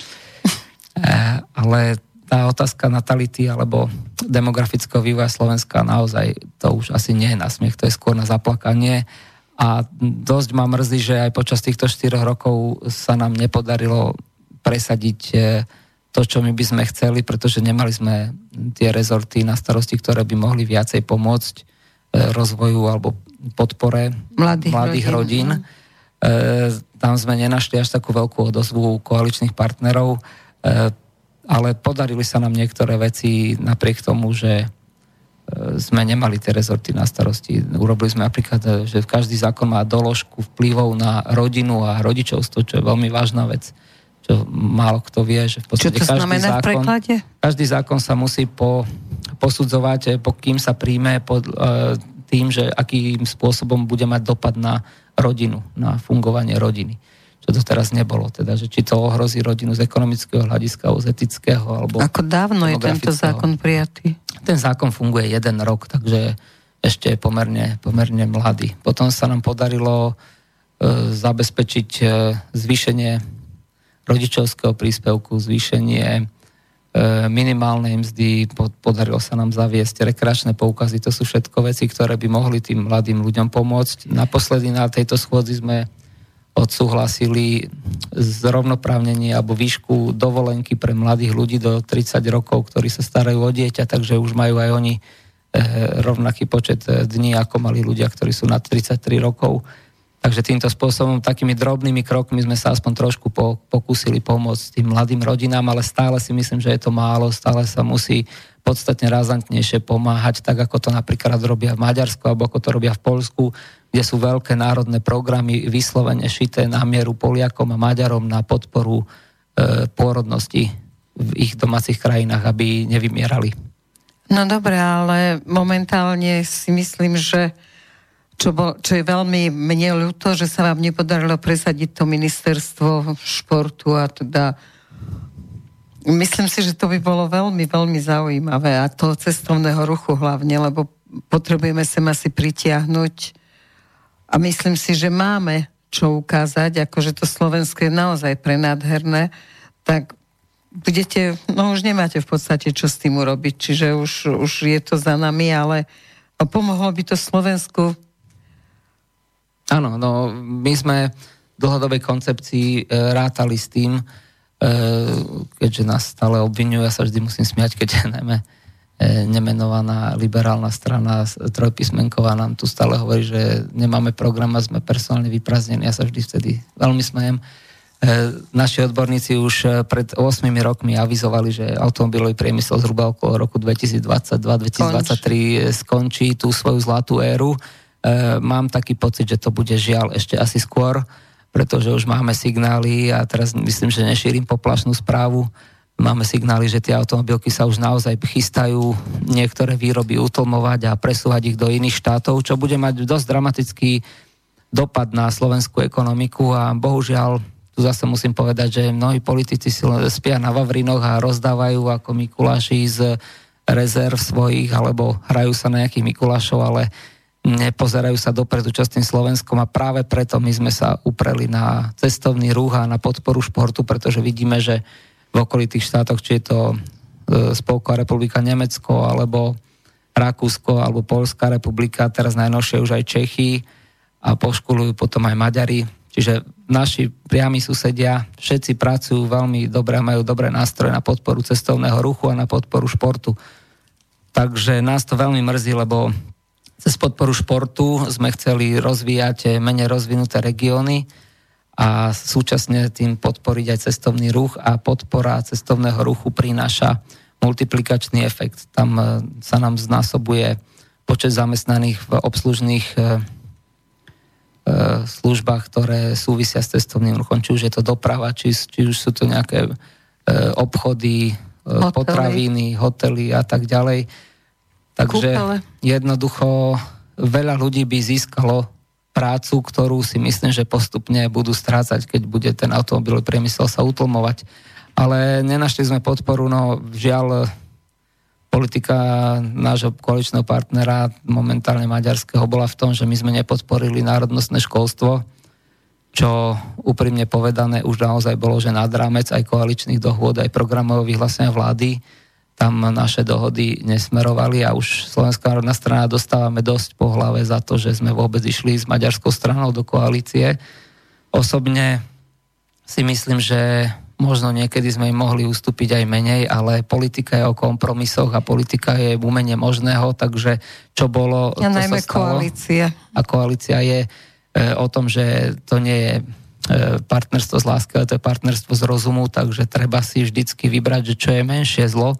A my sme v rámci zabezpečenia suverenity Slovenska a pokoja na Slovensku sa rozhodli, že pôjdeme do koalície s stranou Most Hit a nebudeme sa teraz vyhovárať, že či to bolo zlé, alebo to nebolo zlé. Jednoducho to bolo pragmatické rozhodnutie, ktoré bolo potrebné urobiť, ale náš koaličný partner jednoducho, aj keď sa tvári, že je zástupcom aj Slovákov, tak stále tam prevažuje len záujem maďarskej národnostnej menšiny. Zase opakujem, len maďarskej, pretože máme aj iné národnostné menšiny. Áno. A to už my sme nemohli zase ako najstaršia slovenská strana tolerovať, že už pôjdu nad rámec programového vyhlásenia. Oni sa nám potom pomstili tým, že nezahlasovali za ten zákon o no dobré, ale nedá sa tam urobiť naozaj politický obchod, keď to dáš na vážky, tak to národnostné školstvo aj tak tí Maďari vymierajú pomaly, takže to národnostné školstvo by bolo menšie zlo ako to, že nebude to ministerstvo cestovného ruchu. Prekvapilo nás to, lebo rozvoj cestovného ruchu potrebujú aj oni, regióny, aj Maďari, ktoré jasne sú obývané obyvateľmi s maďarskou národnostnou menšinou, takže si myslím, že tam poškodili záujmy aj ich hotelierov, aj zamestnancov v službách a v športe, ktorí sú príslušníkmi maďarskej národnostnej menšiny. Takže nerozumeli sme celkom tomuto kroku. Toto bol krok, ktorý mal pomôcť celému Slovensku a teda všetkým občanom. Len tým sa dostávam zasa k tomu, že či patria do politiky emócie alebo nie, lebo váš predseda teda reagoval veľmi emotívne, čo teda málo ľudí vníma pozitívne a viac ľudí to vníma, že do politiky až také emócie nepatria. Akože nebudeme vás podporovať a toto všetko. Tak ako ty vnímaš politiku a emócie? Osobne si myslím, že emócie do politiky určite patria. Otázka je, že kedy ich ukázať a kedy neukázať a akým spôsobom tie emócie zapojiť do toho politického divadla, aby tých respondentov v našom prípade voličov zaujali a aby sme ich oslovili. Takže myslím si, že politik bez emócií to je nejaký stroj, ktorý si vykoná svoje povinnosti a ide ďalej, ale nemá šancu oslovovať ľudí, ale tie emócie je potrebné, aby sa zvládali dobre a aby sme vedeli s nimi pracovať. A to je samozrejme úloha každého jedného politika, sa musí stále každý deň učiť, ako Lenin hovoril. No ale nazval si to krásne politické divadlo, takže v podstate to, čo sa deje na tom pódiu politiky, na tom vyvýšenom pódiu, kde vzhľadáme, že čo bude, tak je to vlastne divadlo, hej? Úprimne povedané. Ľudia majú masky, niečo predstavujú, sú vyškolení na to, aby to, čo predstavujú, dotiahli do detailov. Dobrý politik si myslím, že musí byť čiastočne aj dobrým prezentátorom a keď chce byť naozaj vynikajúcim politikom, tak by mal vedieť oslovať ľudí aj iným spôsobom ako len cez svoj politický program, takže mal by byť aj trošku herec, mal by vedieť zahrať na tie city a nebudem to skrývať, myslím si, že politika je od úsvitu ľudských dejín divadlom a stále bude divadlom. No je to krásne. Ja si to myslím, len keby to divadlo lepšie hrali. Teraz máme dosť slabých hercov, lebo keďže som dnes pozerala od 10:30 všetkých politikov, ktorí sa na tej obrazovke objavili cez teátry na televíziu v Slovensku až Markízu, no tak to nebolo divadlo, to už bola tragédia a miestami to bolo na psychiatriu, takže existujú aj u nás, lebo samozrejme, že existujú na všetko vonku agentúry, ale existujú aj u nás takí tí, čo cvičia svojich hercov, tak ako teda herci majú režiséra a poradcu a neviem čo všetko a učia sa hrať na tej škole a učia sa to naozaj ako do detailov, tak existuje aj takéto niečo, že... Áno, existujú ľudia, ktorí pomáhajú. Aj u nás, hej? Aj u nás. Momentálne, ale si myslím, že veľa politikov ich služby nevyužíva. Čo na škodu veci. Myslím si, že asi je na škodu veci. Na obranu zase politikov by som povedal, že viesť kultivovaný dialog alebo príjemný dialog, aký vediem napríklad ja teraz s tebou, je svetový unikát na Slovensku. Jednoducho, keď človek príde a niekde chce dať rozhovor, tak ako dneska sme mali napríklad vidieť v Markize, ale aj v slovenskej televízii, jednoducho tam ani jeden, ani druhý politik nemohli povedať dve vety súvisle, lebo už im skákal moderátor do reči a to už potom nie je o diskusii, to už potom sa prekrikujeme ako niekde na tureckom bazáre, takže mala by byť tá kultúra vyrovnaná. Si myslím, že aj ten novinár, ktorý riadi tú diskusiu a aj ten politik by mali mať určitú kultúru, ktorú by potom vedeli pretaviť do tých diskusí a mám ale taký pocit, že toto je zámer všetko, že nemáme sa tu učiť byť kultivovanejšie a slušnejšie a máme tu zámer byť čo najviac hlučný, čo najviac predátori a rozhádať ten národ úplne až na atómy, aby sa tu každý s každým nenávidel a aby tu nemohla vzniknúť žiadna konštruktívna spolupráca. A kto nám podsunul ten zámer? No, minulý týždeň si tu mala veľmi zaujímavého hostia. Tam by som išiel možno trošku do takých konšpirácií. Áno, tak ja si to môžem dovoliť, keďže som tak označovaný. Myslím si, že sú to entity, ktoré sú aj z tohto sveta, a ktoré aj nie sú z tohto sveta. Čiže ide o to, aby bol chaos, ale že napokon ezoterika hovorí, že len z chaosu môže vzniknúť niečo nové. Takže pokiaľ nie... Zrejme to taký zámer asi bude, že niečo nové by malo vzniknúť. A je už dosť veľký chaos na to, aby niečo nové vzniklo, lebo mne sa ešte nezdá dosť veľký. Ešte sú to len slovné útoky. Na Slovensku je to ešte si myslím, že celkom v pohode. Vidíme napríklad v Sýrii alebo v Iraku, tam už je to v inom štádiu alebo v iných štátoch, ale veľmi konšpirovať ani nemusíme. Jednoducho stačilo by, keby všetci ľudia boli elementárne slušní voči sebe, keby sa správali tak, ako ich rodičia učili doma. Častokrát na to zabúdajú, neviem prečo si tak preklopia to svoje myslenie a my sme príliš malý národ na to, aby sme sa všetci rozhádali. Tu v podstate každý s každým je priama alebo nepriama rodina, tak mi to príde také až úsmevné, že nemyslím si, že by sme to mali naozaj až tak dávať na hranu a až tak si robiť zle a ísť do takých extrémov, že teraz títo sú zlí a títo sú najlepší, títo sú anjeli, títo sú diabli. Nie. Nikto z nás nie je dokonalý, všetci máme svoje chyby a všetci máme aj svoje prednosti a mali by sme pracovať práve na tom, že čo nás spája, niečo nás rozdeľuje. Ja si myslím, že to nie je slovenské ani slovanské to, že vlastne ako sa teraz vymedzujú už politici ešte dlho pred voľbami, ja s tým nepôjdem a s tým vôbec nie a Západ by týchto vôbec neprijal a títo sa nemôžu dostať ani do Európskeho parlamentu a proste celé je to o tom, že nenecháme veci plynúť a dopredu hovoríme, že je každý nepriateľ, tak potom ako chceme spolupracovať? Ako chceme spájať veci? A vy ste rozmýšľali fakt nad tým, čo som sa už pýtala, len sme potom nejakou odpoveď obišli nad tým spájaním sa treba z národnostných síl, že či by sa to vôbec dalo, alebo v tejto situácii chaosu nie. A hneď ti poviem aj druhú otázku, aby si sa mohol dostať ďalej. A tá druhá otázka je, že teda nemám rada hypotetické, ale keby sa stalo, že vlastne sa dostane tí všetci, čo teraz sú vlastne videní, že by sa dostali do parlamentu a vznikla by patová situácia, že ani jedna strana by nevedela zostaviť vládu. Čo sa potom deje? Začnem tou prvou otázkou. Ohľadne spájania národných a konzervatívnych síl, Slovenská národná strana si myslím, že má plnú legitimitu, keďže je najstaršia politická strana Slovákov, vznikla v roku 1871, kedy všetky ostatné politické strany aj nesnívali, že vôbec by niekedy existovali. A s prestávkami teda fungujeme už druhé storočie na slovenskej politickej scéne. Máme určite ambíciu vždy národne a kresťansky a konzervatívne zmyšľajúcich ľudí spájať.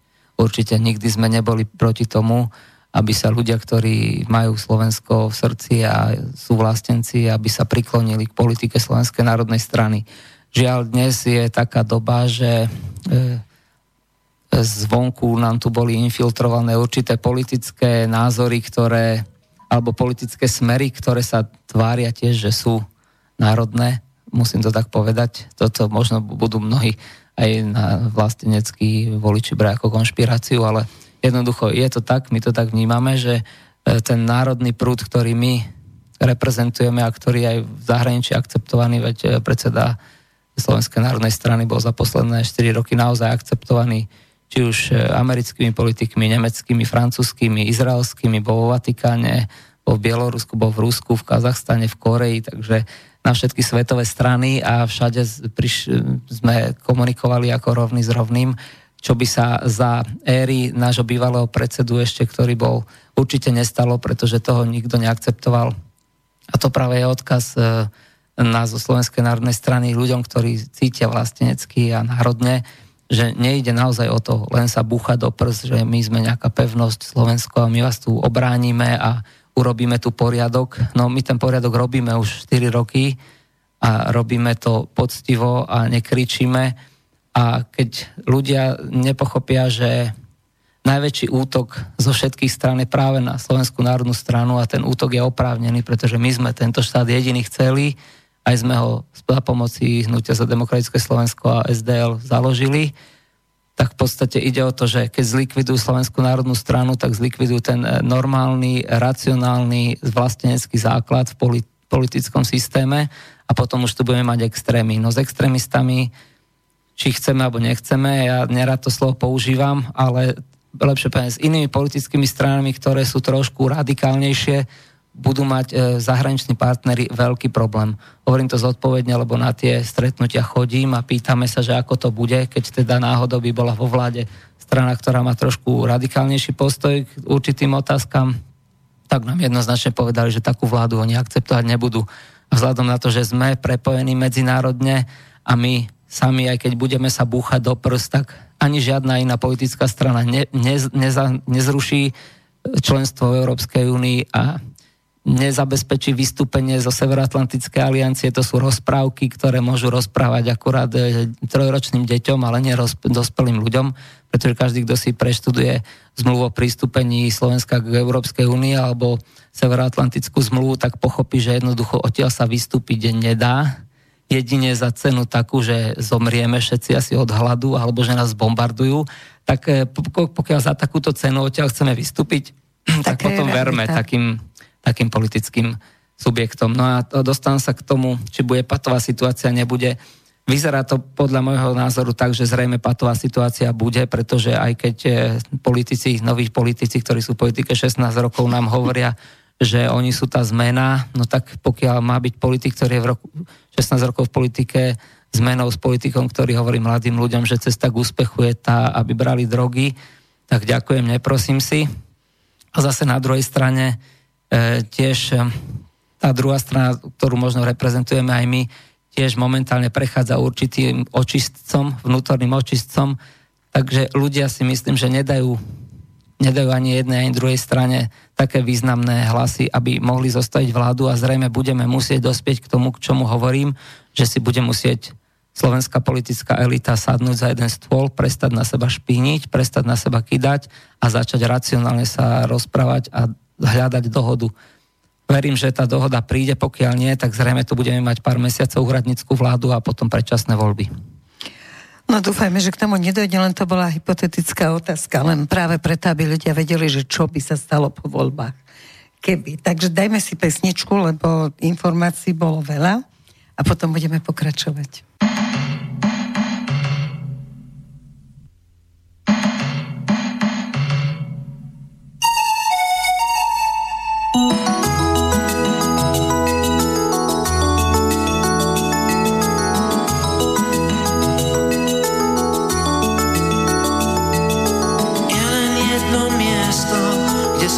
Začína je v nás. Pod jazykom rastie reč, je ešte nevinná, bez fráz. Narodiť sa asi dá len raz. Smrť má také isté číslo.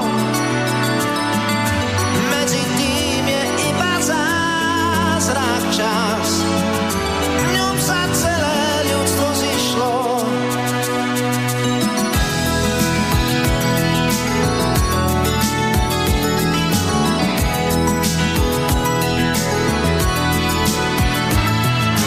Je len jedna žena, ktorej každý verný je a rád. Kto ju nikdy nemal, vlastne ani nežije bez strát.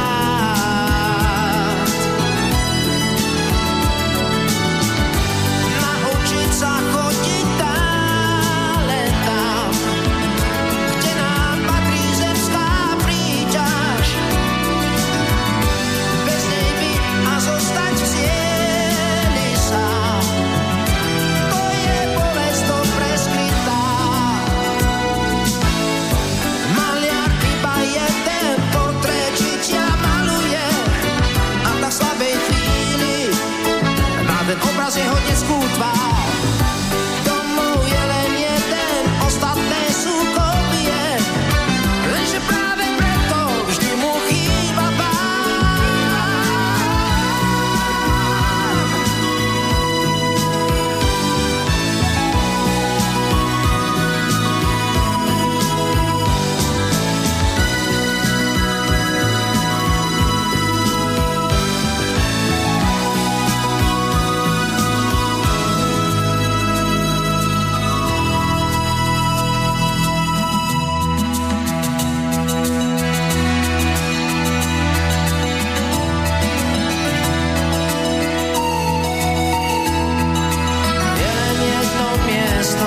Kde sa všetko začína, je v nás. Pod jazykom rastie reč, je ešte nevinná, bez fráz. Naučiť sa chodiť talenta, kde nám patrí zemská príťaž. Zostať v cieli sám, to je bolesť to preskrytá. Narodiť sa asi dá len raz. Smrť má také isté číslo. Medzi tým je iba zázrak čas. V ňom sa celé ľudstvo zišlo.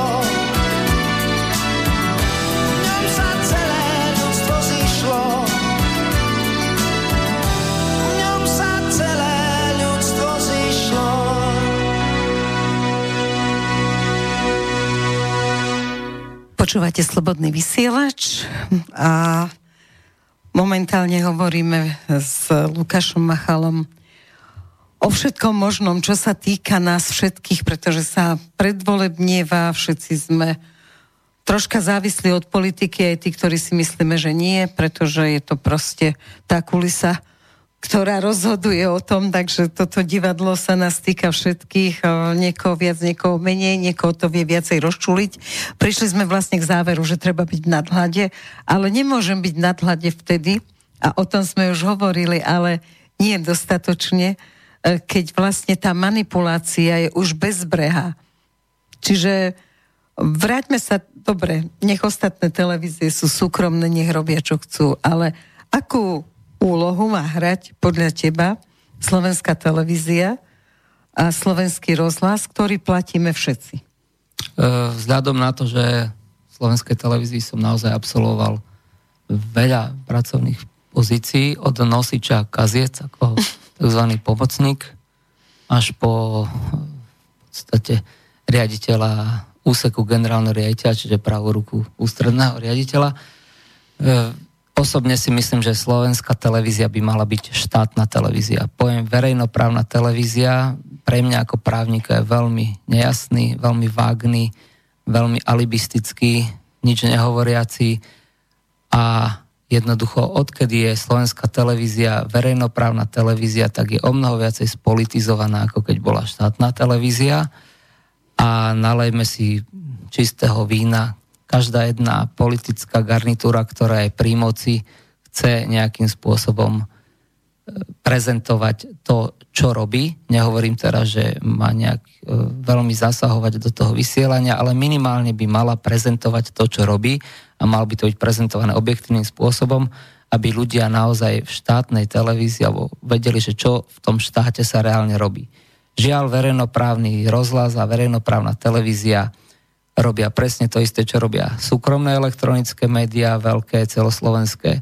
To znamená, že riešia akési politické kauzy, riešia tu momentálne 4 mesiace už nejaké nahrávky, odpočúvania, prepisy, ktoré ešte doteraz nikto neverifikoval, stále nevieme, či sú pravé a stále nevieme, či sú súčasťou trestného konania alebo nie sú. Pokiaľ sú súčasťou trestného konania, je to vážny zásah do práv obhajoby a je to vážne porušenie trestného procesu. Takže ja osobne poznám niektorých kolegov, ktorí zastupujú nemenované osoby a veľmi im držím palce, pretože majú veľmi sťaženú pozíciu vo vzťahu k obžalobe, pretože sú kvázi verejne pranierovaní aj oni a ich klienti sú, dá sa povedať, už verejne popravení. A to stále sa vraciame k tej mediokracii. Je veľmi smutné, že verejnoprávna televízia si neplní svoju úlohu. Naozaj si ju neplní. Neplní si ju v ničom. Neplní si ju ani vo vzťahu k ochrane národnej kultúry, neplní si ju ani vo vzťahu k ochrane štátneho jazyka. A to nehovorím, že to je teraz ako jav posledného roka alebo dvoch. Kriticky musím povedať, že aj za obdobie, kedy my sme boli vo vedení, tiež sme zlyhávali a tá televízia zlyháva, dá sa povedať, 30 rokov. Naposledy, myslím si, že posledný riaditeľ bol pán Hlinický, ktorý bol kvalitný a ostatní sa pokúšali, lenže v tom pokrivenom systéme aj tí, ktorí sa o niečo pokúšali, boli vždy blokovaní nejakou politickou garnitúrou alebo nejakou záujmovou skupinou. Preto si myslím, že je férové naozaj urobiť to, že riaditeľ televízie by mala menovať vláda a mala by ho odvolávať vláda a mal by zodpovedný byť vláde a mal by plniť štátne úlohy tak, ako to vyplýva zo zákona. Žiadna verejnoprávnosť nám nepomôže, pretože je to naozaj pre mňa prázdny pojem, ktorý nie je naplnený ničím. Hráme sa na niečo, čo v skutočnosti neexistuje a slovenská televízia ani slovenský rozhlas nepôsobia podľa mňa ako štátne a národné médium, ktoré by malo chrániť národnú kultúru a národné záujmy Slovenskej republiky. No už sme sa dostali tak ďaleko, že aj pracovné pozície sa riešia cez médiá, no tak to už sa mi zdá smiešne. Riešime cez médiá v podstate všetko, tak asi najväčší taký smutno smiešný príklad toho, že kam médiá dospelí sú reality show, ktoré nám ukazujú život teda z tej už úplne najspodnejšej asi možnej stránky, aký je a bohužiaľ sú vysoko sledované, čo je ešte väčší šok pre mňa, že ľudia naozaj už tak hlboko klesli, alebo možno ani nie ľudia, ale tie médiá tak hlboko klesli, že ponúkajú ľuďom takúto formu zábavy a tam si myslím, že štát naozaj zlyháva v tom, že tá verejnoprávna televízia by mala si držať vyššiu latku. Tam musím povedať, že asi tie programy nie sú až na takej zlej úrovni, ako sú v tých súkromných médiách, že sa snažia kolegovia aj v rozhlase, aj v televízii robiť kvalitné programy, ale keď si pozriem to spravodajstvo, najmä politiku a politickú publicistiku, tak tam je to úplne ako cez kopírak. Či si pozrieme súkromné alebo verejnoprávne médiá. To je všetko veľká manipulácia, tvrdá manipulácia, zastrašovanie politických oponentov, ktorí majú iný ako liberálny názor alebo iný svetonázor, aký káže Spojené štáty americké alebo ich partneri. A to si myslím, že do slobody nepatrí, do slobodného sveta. A keď sa oháňame slobodou slova, tak je to smiešne, lebo slobodu slova musíme naozaj prezentovať v slobodnom vysielači, ktorý je pomaly poloilegálne médium a naši v úvodzovkách priatelia z tých mienkotvorných médií určite budú zase tvrdiť, že poloilegálne médium, čo to zase povysielalo. No áno, len je to fakt zvrátenosť tej spoločnosti, že človek naozaj musí v slobodnom vysielači hovoriť, člen vlastne vládnej strany sa musí uchyliť k tomu, aby prišiel do slobodného vysielača, pretože nikde inde nemôže hovoriť o tom, čo, ja neviem, keď sa vezmu len percentá, ktoré vás volili, tak len patrí to všetko všetkým. Takže ten názor človek si má vypočuť akýkoľvek. Lenže to, dobre, hovoril si o slobode slova. Takže aká je vlastne momentálne sloboda slova? Lebo pani prezidentka povedala, že treba, aby sa teda obmedzila tá sloboda slova istým spôsobom. Ako sa na to pozeráš ty, keď si vravel, že máme veľa demokracie, tak čo so slobodou slova? Tá by nám dvom mala byť absolútne sveta. Sloboda slova je asi to najdôležitejšie, čo naozaj po novembri 1989 sa objavilo na Slovensku. Aj keď aj dovtedy si myslím, že tí, čo chceli napísať svoj názor, tak ho vedeli prezentovať, len museli byť trošku viacej odvážnejší a museli si ho vedieť obhájiť. A tí, čo sa tvárili, že boli strašne perzekovaní vtedy, tak v podstate len si tak hnili a boli zápecníci a čakali teda na hodnú príležitosť, ako si kopnúť do tých druhých. Takže nebolo to celkom úplne tak. A tá liberálna predstava slobody slova je asi taká, že budú nám slobodu slova tu kázať len majitelia najväčších svetových médií, ktoré majú skúpené aj tie lokálne médiá, to je zhruba možno 7 alebo 8 rodín, ktoré majú tie celosvetové mediálne chápadlá rozprestrené po celom svete a buď bude sloboda slova tak, ako ju oni určia, alebo nebude žiadna sloboda slova. No ja mám obavy z toho, že to speje k tomu, že nebude žiadna. Čiže ako sa dá brániť? Myslíš si, že keď ľudia vedia, a dnes sú teda ľudia v uliciach všade, pol sveta je v uliciach, všade sa voči niečomu alebo proti niečomu manifestuje a chodí do ulic. Myslíš si, že by vedeli ľudia prísť do ulic kvôli slobode slova? Obávam sa, že na Slovensku sloboda slova už pomaly vymiera. Tak neviem, tu ľudia do ulic pôjdu asi len, ja si neviem predstaviť, že kedy by išli do ulic. Keď ich nezorganizujú zvonka. Vyprovokovala ich vražda 2 mladých ľudí, niektorí boli zorganizovaní, ale sloboda slova, nemyslím si, že by Slovákov nejakým spôsobom trápila, ich skôr bude trápiť, že či im pôjde internet.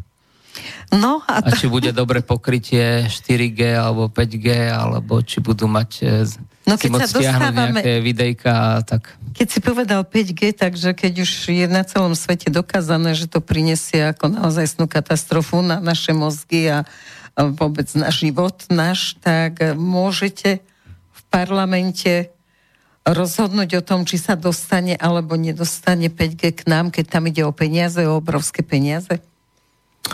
Myslím si, že táto vládna koalícia už o 5G internete asi rozhodovať nebude. Osobne študujem túto tému. Je pomerne kontroverzná, má viacero ešte odnoží, takže tých informácií je veľa, ktoré treba spracovať a nie som ešte úplne doma v tej téme, aby som vedel zaujať 100% stanovisko, ale jedno je isté, že je to jeden z pokusov, ako nás dá sa povedať zovrieť do nejakej informačnej siete. My sa dlhodobo snažíme poukazovať na hrozbu virtuálneho sveta, na hrozbu digitálneho sveta. Pán predseda našej strany viackrát aj na medzinárodných fórach opakuje, že je potreba zaviesť univerzálne digitálne pravidlá, aby sme vedeli kontrolovať internet, aby sme vedeli kontrolovať sociálne siete. pretože my nevieme, kde sa tie dáta momentálne uchovávajú, kto ich má a akým spôsobom s nimi chce do budúcnosti naložiť. A na medzinárodných fórach sa stretávame s pochopením, mnohé národy a mnohí politici pociťujú, že ten digitálny priestor a digitálny svet prestal slúžiť ľuďom a my začíname slúžiť jemu. Takže toto nebude žiadna konšpirácia, to je tvrdá realita a verím, že do budúcnosti sa nám podarí spoločnými silami minimálne v rámci Európskej únie nastaviť aspoň základné pravidlá, aby sme vedeli, že čo v tom digitálnom priestore sa bude diať ďalej. Ale budú musieť ľudia takisto začať premýšľať, budú musieť menej byť konzumentmi a budú musieť naozaj si otvoriť tú myseľ a používať ten zdravý sedliacky rozum, ktorý sa mi zdá, že Slováci za posledných 15 rokov ako keby uložili niekde do trezoru a vôbec ho nepoužívajú. Stávajú sa takými istými povrchnými konzumnými ľuďmi, akí sú v západe a ale nie častokrát ich kritizujú, ale sú takisto. Áno, ja si myslím, že to vysielanie, tie elektromagnetické vlny alebo možno iné žiarenie má veľký význam na správanie sa ľudí. A tu máme ďalšiu konšpiračnú teóriu. Tak, poď na ňu. Áno, ono to súvisí s tými 5G sieťami a s tým elektromagnetickým žiarením a že budeme odpojení. Samozrejme vojenské technológie, ktoré sa používajú aj momentálne vo vojne v Sýrii, tak sú tam aj technológie, ktoré používajú rôzne elektromagnetické žiarenia alebo sú tam plazmové zbrania a iné. Takže na ľudský mozog určite takéto formy žiarenia pôsobia a myslím si, že prostredníctvom týchto mobilných operátorov alebo aj bezdrôtových sietí na naše mozgy sa vplýva určitým spôsobom. Ja si myslím, že to nie je konšpirácia, pretože pokiaľ to načítavam, tak je to aj na vedeckých fórach, je to aj NASA, takéto veci jednoducho už potvrdila, že existujú, takže dnes je až taký konšpirátor. Áno, ďakujem pekne. Ja si len myslím, že sleduješ, čo sa deje. Ja som veľmi rád, keď ma označuje, že som konšpirátor, to tým mi len potvrdia, že mám pravdu. To je výborné, na to si dajme pesničku.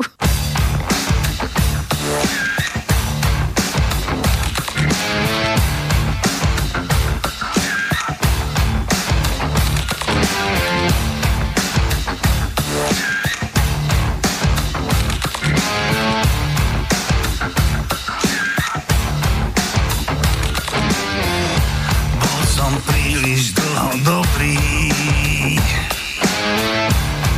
nemajú ma preto radi,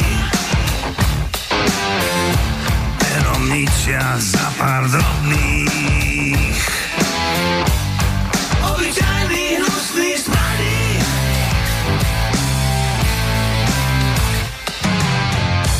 Píšu o mne, že sa chvastám, že som drzý, že mi šibe.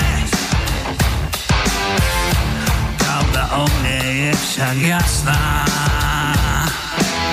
Som tu, kým neodídem.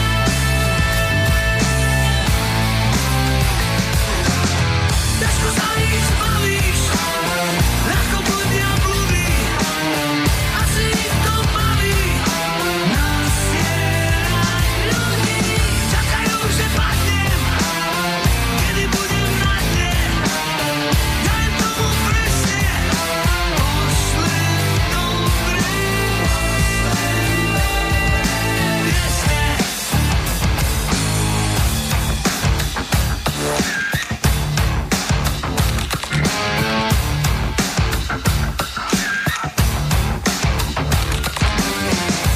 Verím, že raz starý zákon doženie ich v pravej chvíli. Nik z nich nevie, kedy ako,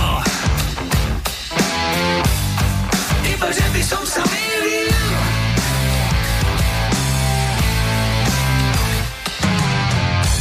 Uličky sú občas tmavé,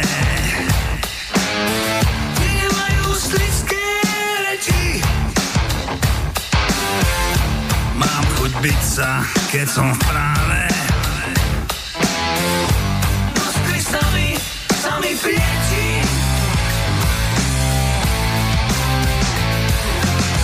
Ťažko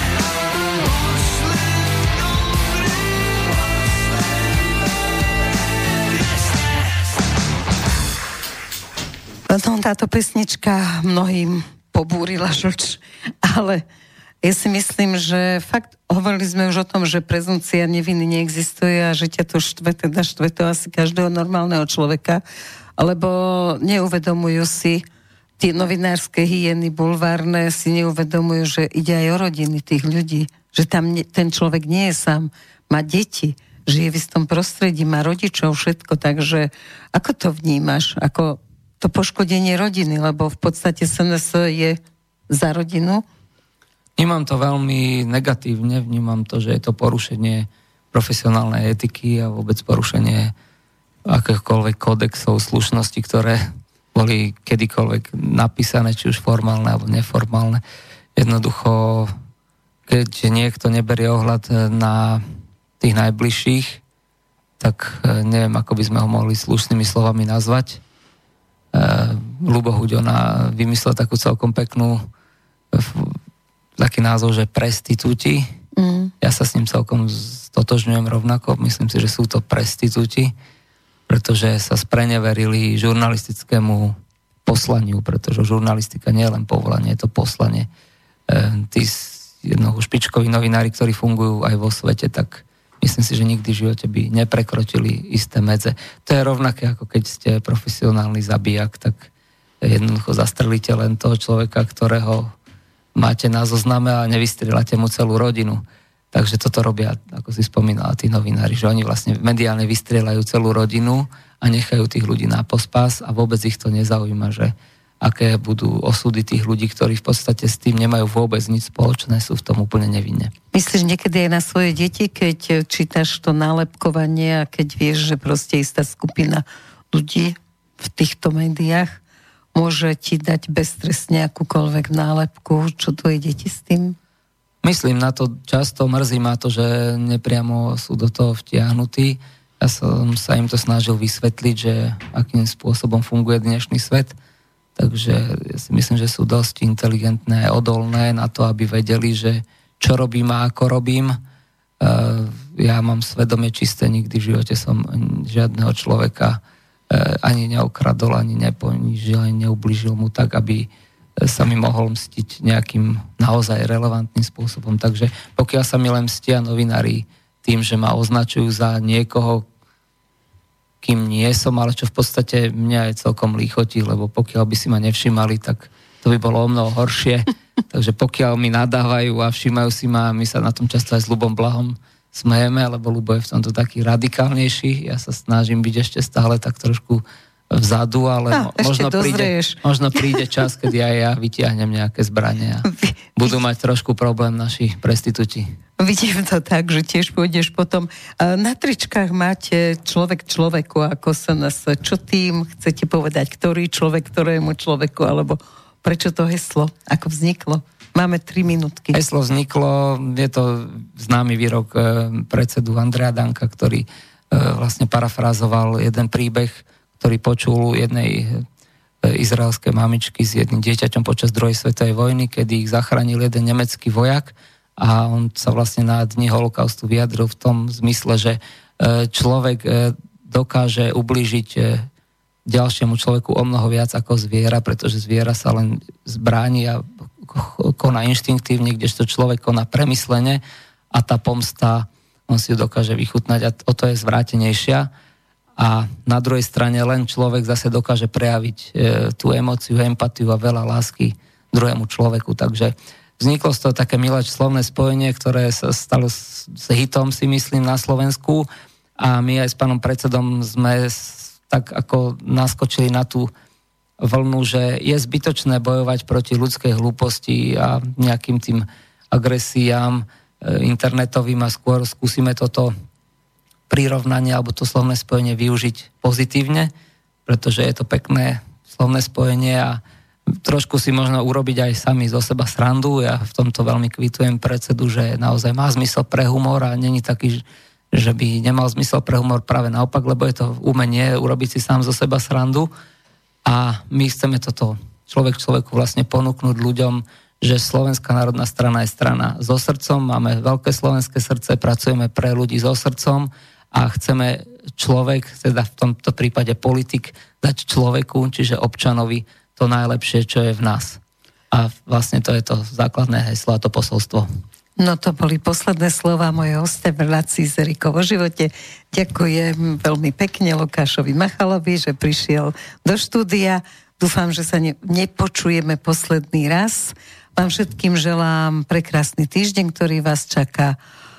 Martin, ty sa tiež rozlúč. Áno, takisto krásny nedeľný večer, nedeľnú noc a ešte krajší budúci týždeň.